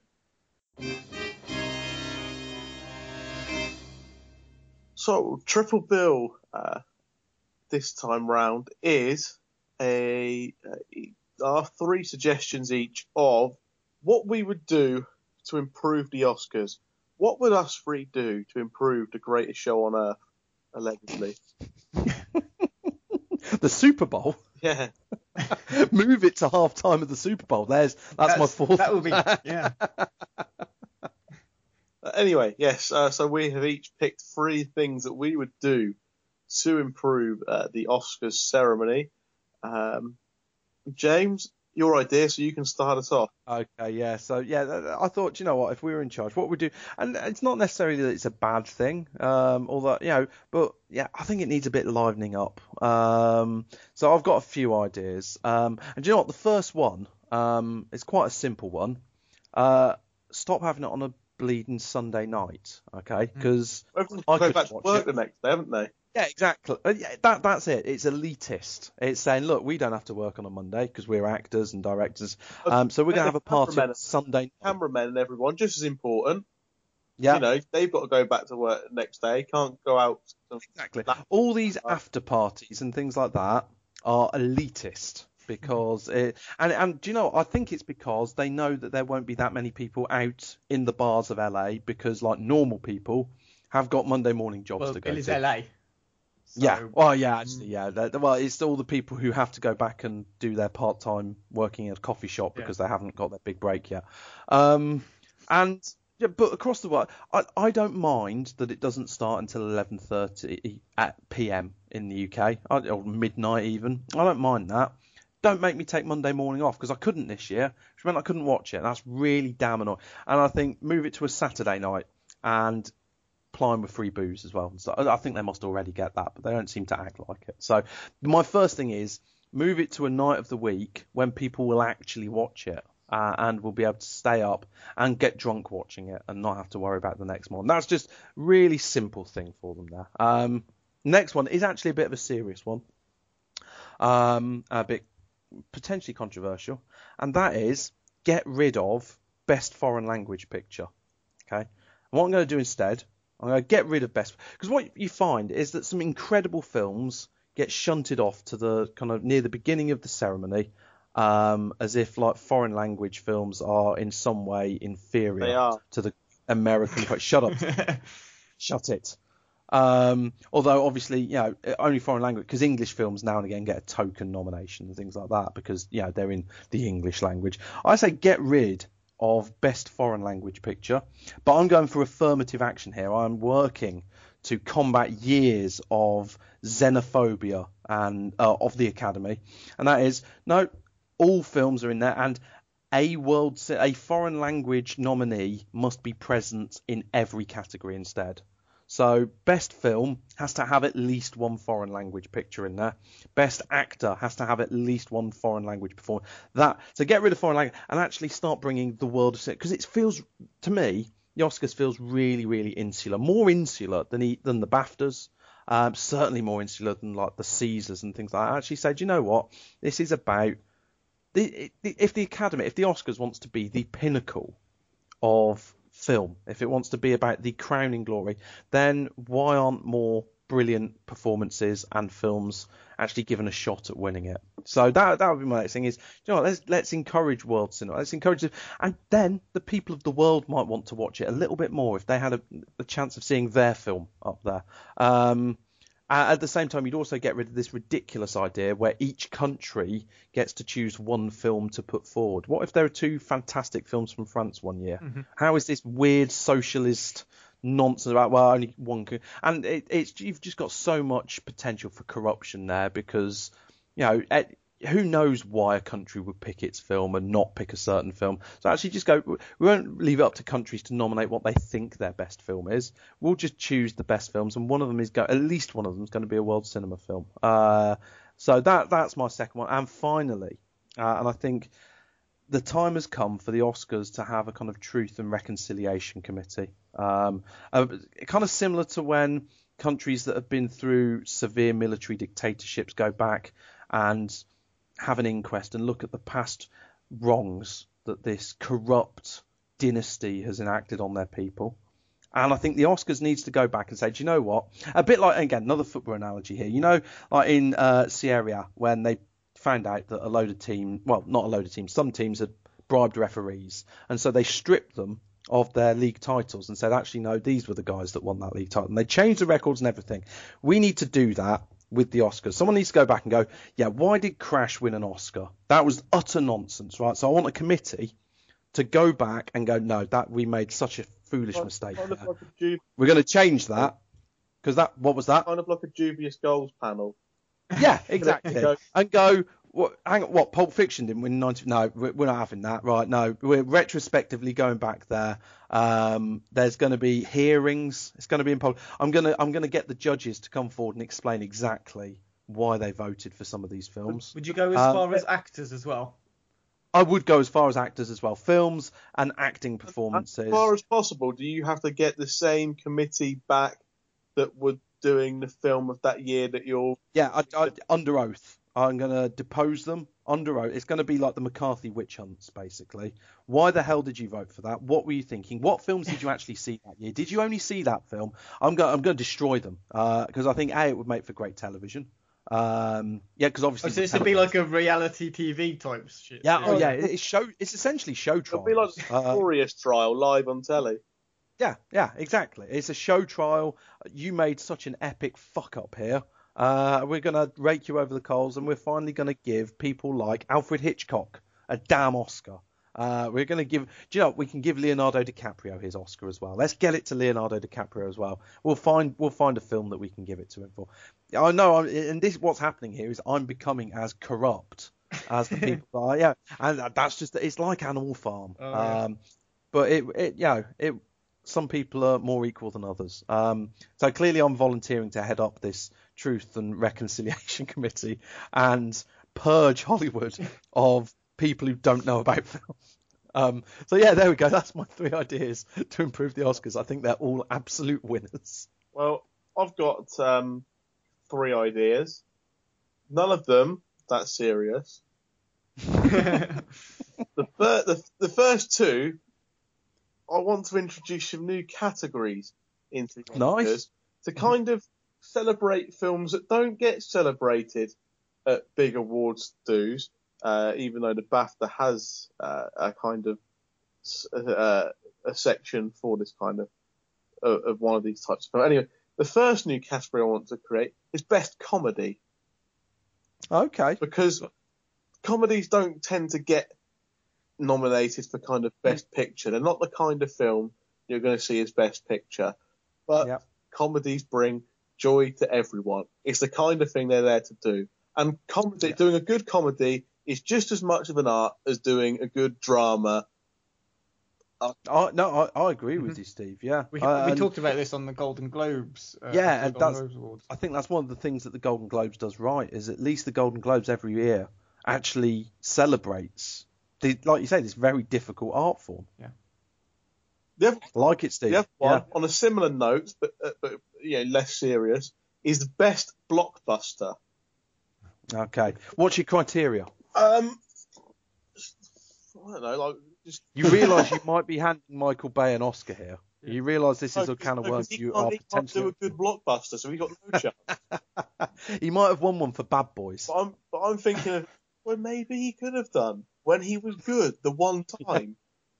I'm thinking of stuff like generally all the superhero films that we get so many of now, and some are so good, and action films going back to things like, Die Hard and things like that.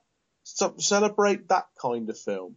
Mm-hmm. Because you could do it by budget, couldn't you? Something that's budget and not, I don't know, not a serious drama, or I don't know how you would define what a serious drama is, but yeah, I think I like it as well. I think that's really good. Yeah. 2 criteria for it will be budget and number of explosions. Right. Budget times by explosion. Budget times explosion squared by car chases.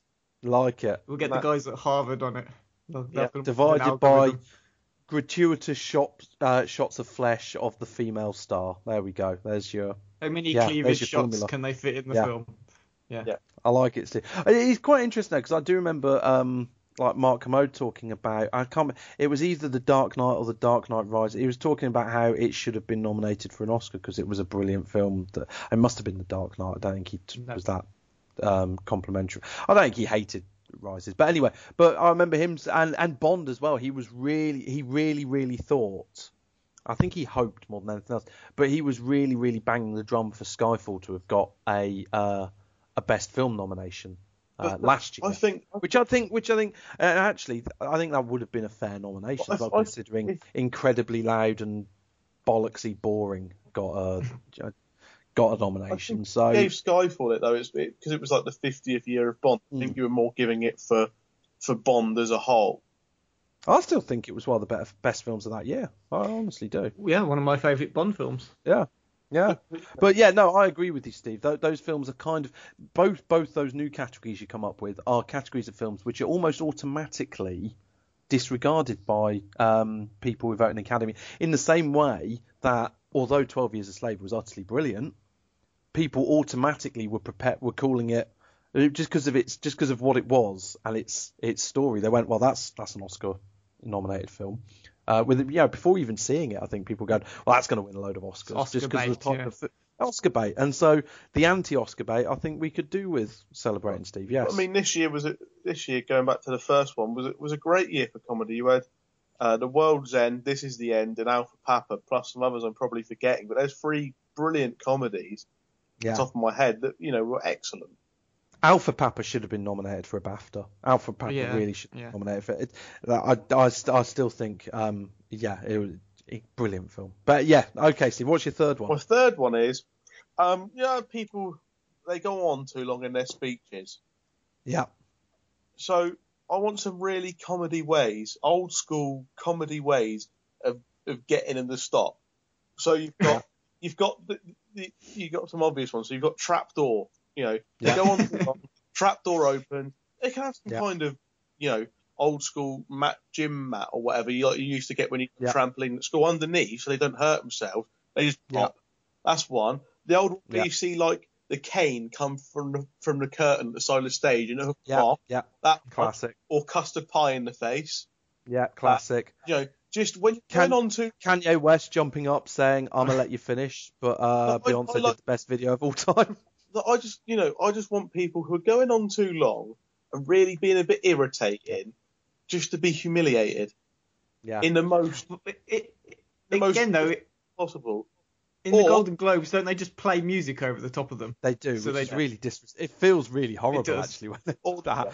What you need the final one, right? And this is reserved for people. This will really bring them down.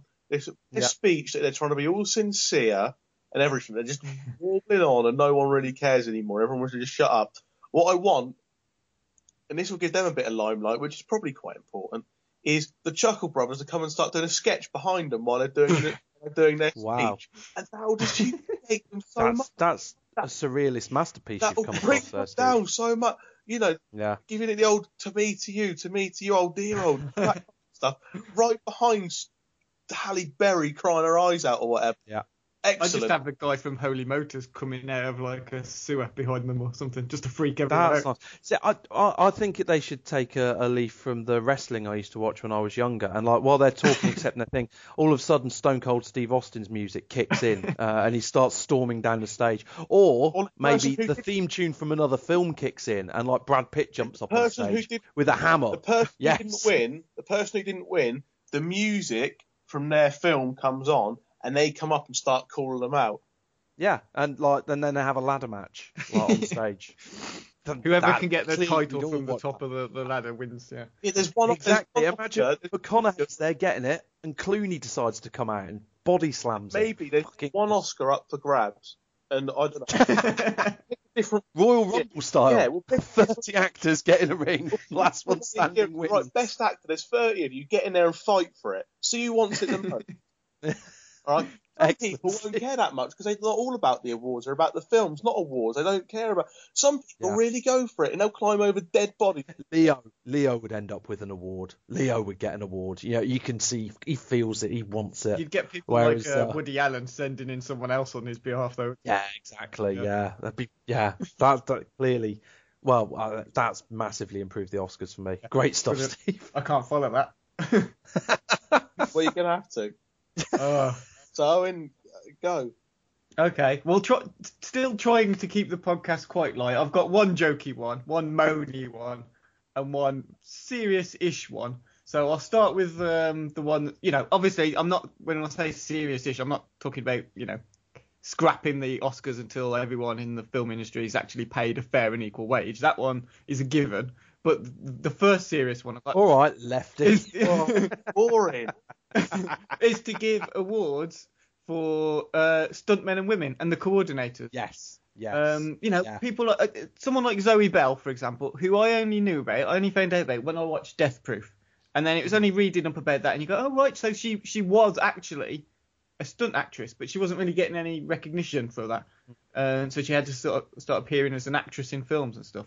So, she was overlooked for a long time. And I read an interview with Jason Statham a while back, and he says about how these guys were always overlooked in film production. Everyone just gets about them. Okay, so a lot of stunts these days are CGI, or you do get people like Tom Cruise or Jackie Chan even who do their own. Yeah. But a lot of these actors are made to look as good as they are by their stunt doubles. Yeah. A little recognition in the form of an award at the Oscars wouldn't go amiss. No, I completely agree with you. Even if it is just in the technical categories, but just some recognition for an incredible art form. Yeah. And people who actually, out of pretty much everyone in the film industry, genuinely put their lives on the line. Exactly. And some have lost their lives. It's I totally agree. Yeah. I think that's a great shout. So that's my first one, which is the serious one. Yeah. And then my second one, which is the moany one, which is about the show itself, is just cut out half of the awards from the bit that's shown on TV. It's just you just need all people are interested in. Okay, no disrespect to any of the categories like best hair and makeup, all the different ones for sound editing and sound mixing and all that. Fine, I appreciate they deserve some recognition. Of course they do. But just have the main 6 awards as part of the show. Make it an hour long. Best picture, best actor and support, actress and support and director. Possibly best foreign film if James hasn't got rid of it. No, it's gone. It's gone already. Okay, too late. But it's just it makes the whole thing feel really bloated and quite smug. I think. Like I say, I don't want to sound like I'm moaning about people who. No, I know what you mean. But just because we're talking about the show to people at home, and they don't know the difference between sound mixing and sound editing. There's like 2 awards for sound, isn't there? Yeah. Like that. There's like one for sound mixing, one for sound, or something. Sound engineer. Even I don't know. Yeah. I say even I don't know as if some kind of great knowledge on this. But I agree with you. People at home. It's all a bit backslappy, isn't it? A bit of a circle jerk, I think.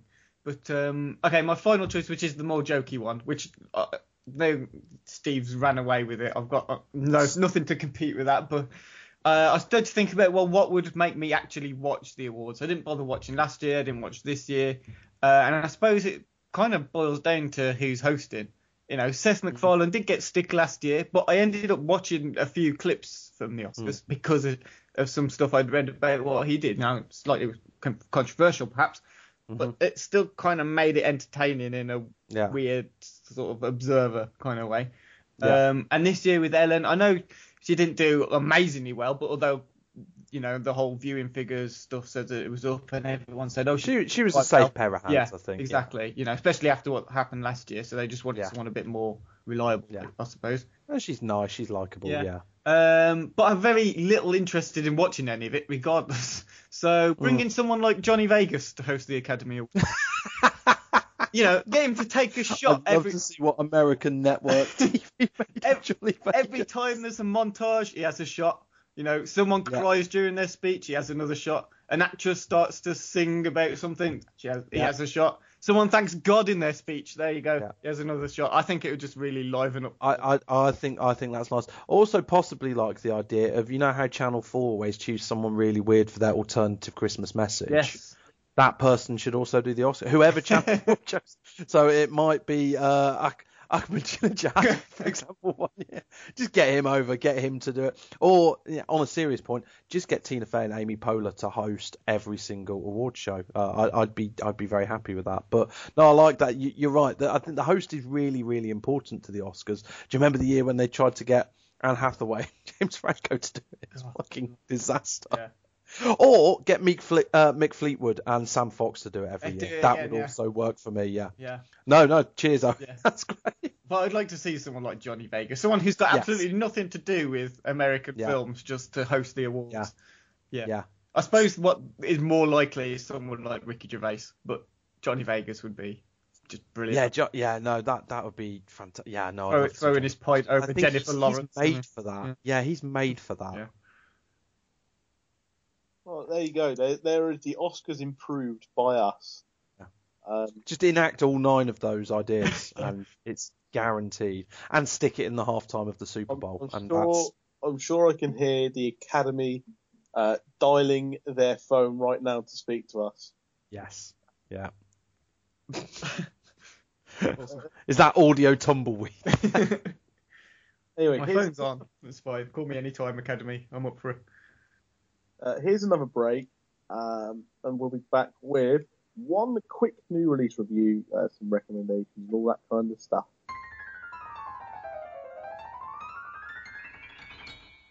So, Owen has got a new release review for us, Non-Stop, the new Liam Neeson film.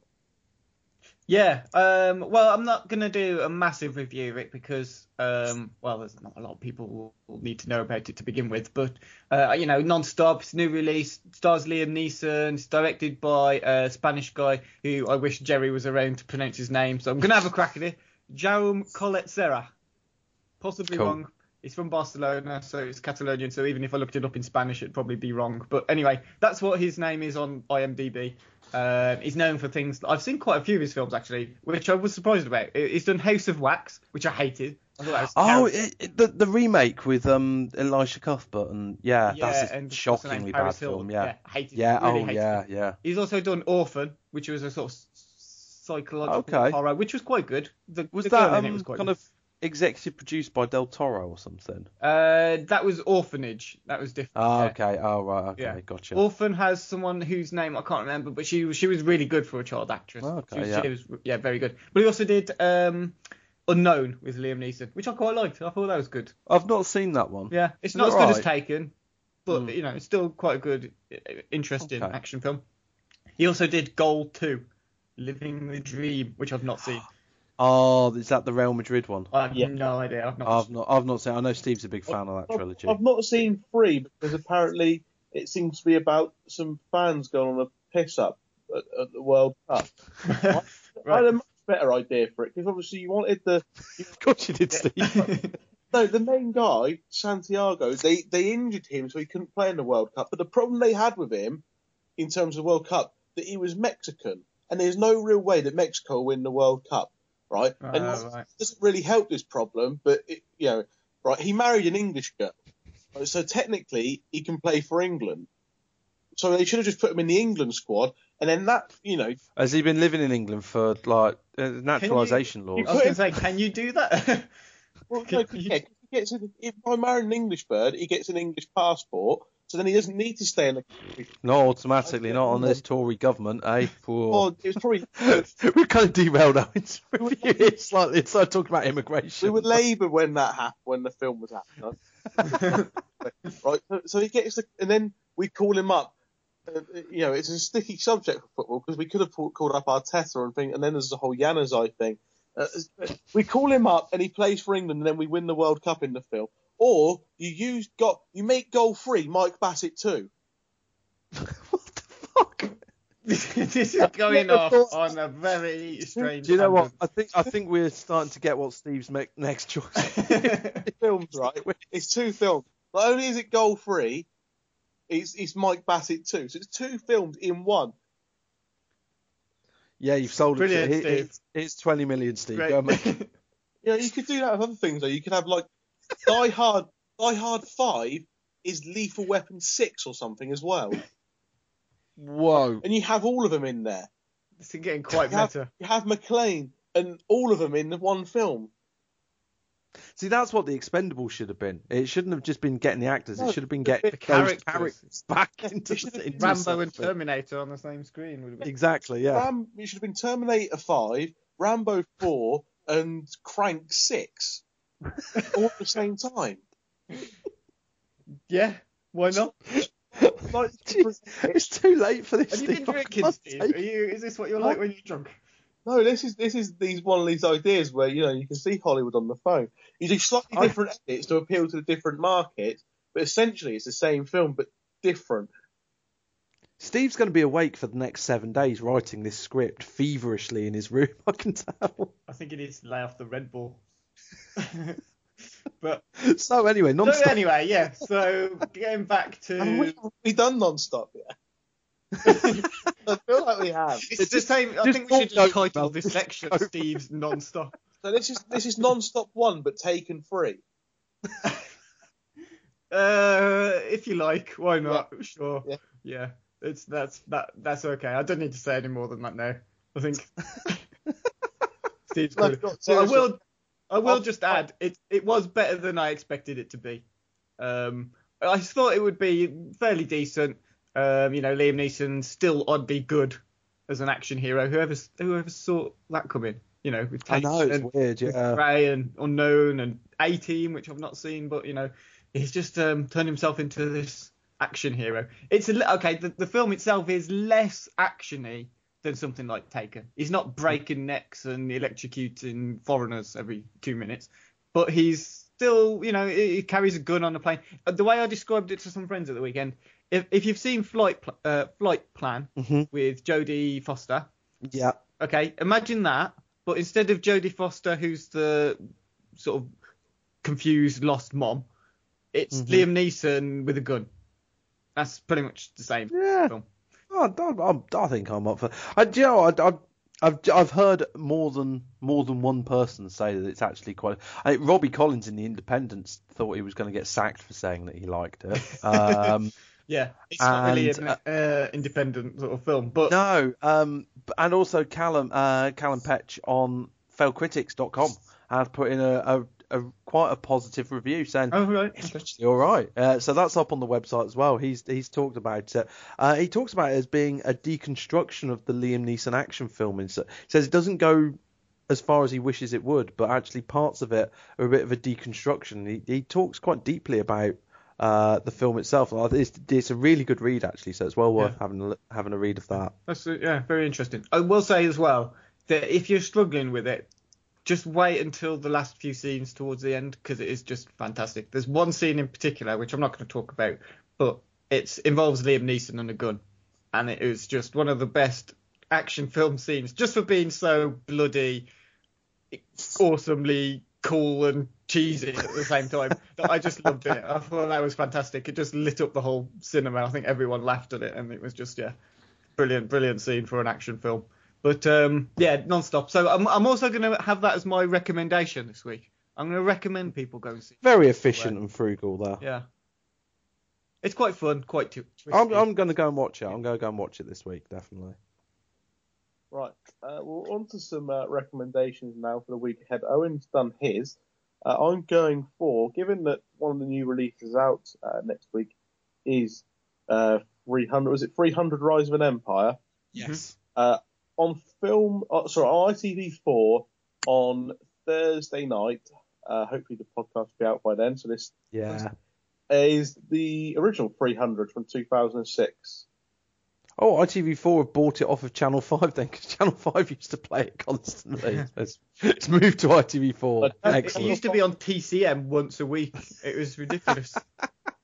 I've clearly got the Blu-ray. Channel 5 have lost 300 and replaced it with Jeepers Creepers. So no, that's trading out. That's trading down. Yeah. Channel 5 or 5-star for films and watch 300 on ITV4. Yes. James. My recommendation is for those of you who have access to US Netflix. It's just come on, and it's one of my favourite films from last year. And it's one of these instances where my beefing up of the Oscars would have resulted in A, nominations for it, and B, potentially a win for Adele Exarchopoulos. Blue is the Warmest Colour is now available on Netflix US. It's an utterly brilliant film. Don't be put off. Well, or I say don't be put off. Half of our listeners, I'm sure, would be very excited by the reputation it's got of all the kind of sex scenes and things like that. Actually, it's just a wonderful drama. Really nicely shot, beautifully performed. Just a really great film. So please watch it if you've not seen it. It's on US Netflix now. Okay, so the next week the new releases are 300 Rise of an Empire and Grand Budapest Hotel.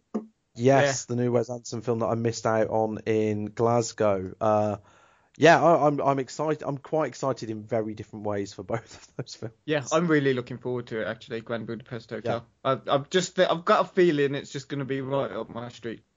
Yeah, I've had those issues with Wes Anderson before. Yeah. I wasn't a great fan of Darjeeling Express at all. Steve Zissou had its moments, but lost me a bit. But I really thought Moonrise Kingdom was a kind of return to form. And I love Royal Tenenbaums as well. So I'm and Fantastic Mr. Fox, of course, which I only watched because you get recommending it so much. Yeah, and that's such a great film. So yeah, no, I'm really looking forward to that. Cracking cast, pretty much got everyone who's anyone at the moment. So really looking forward to that.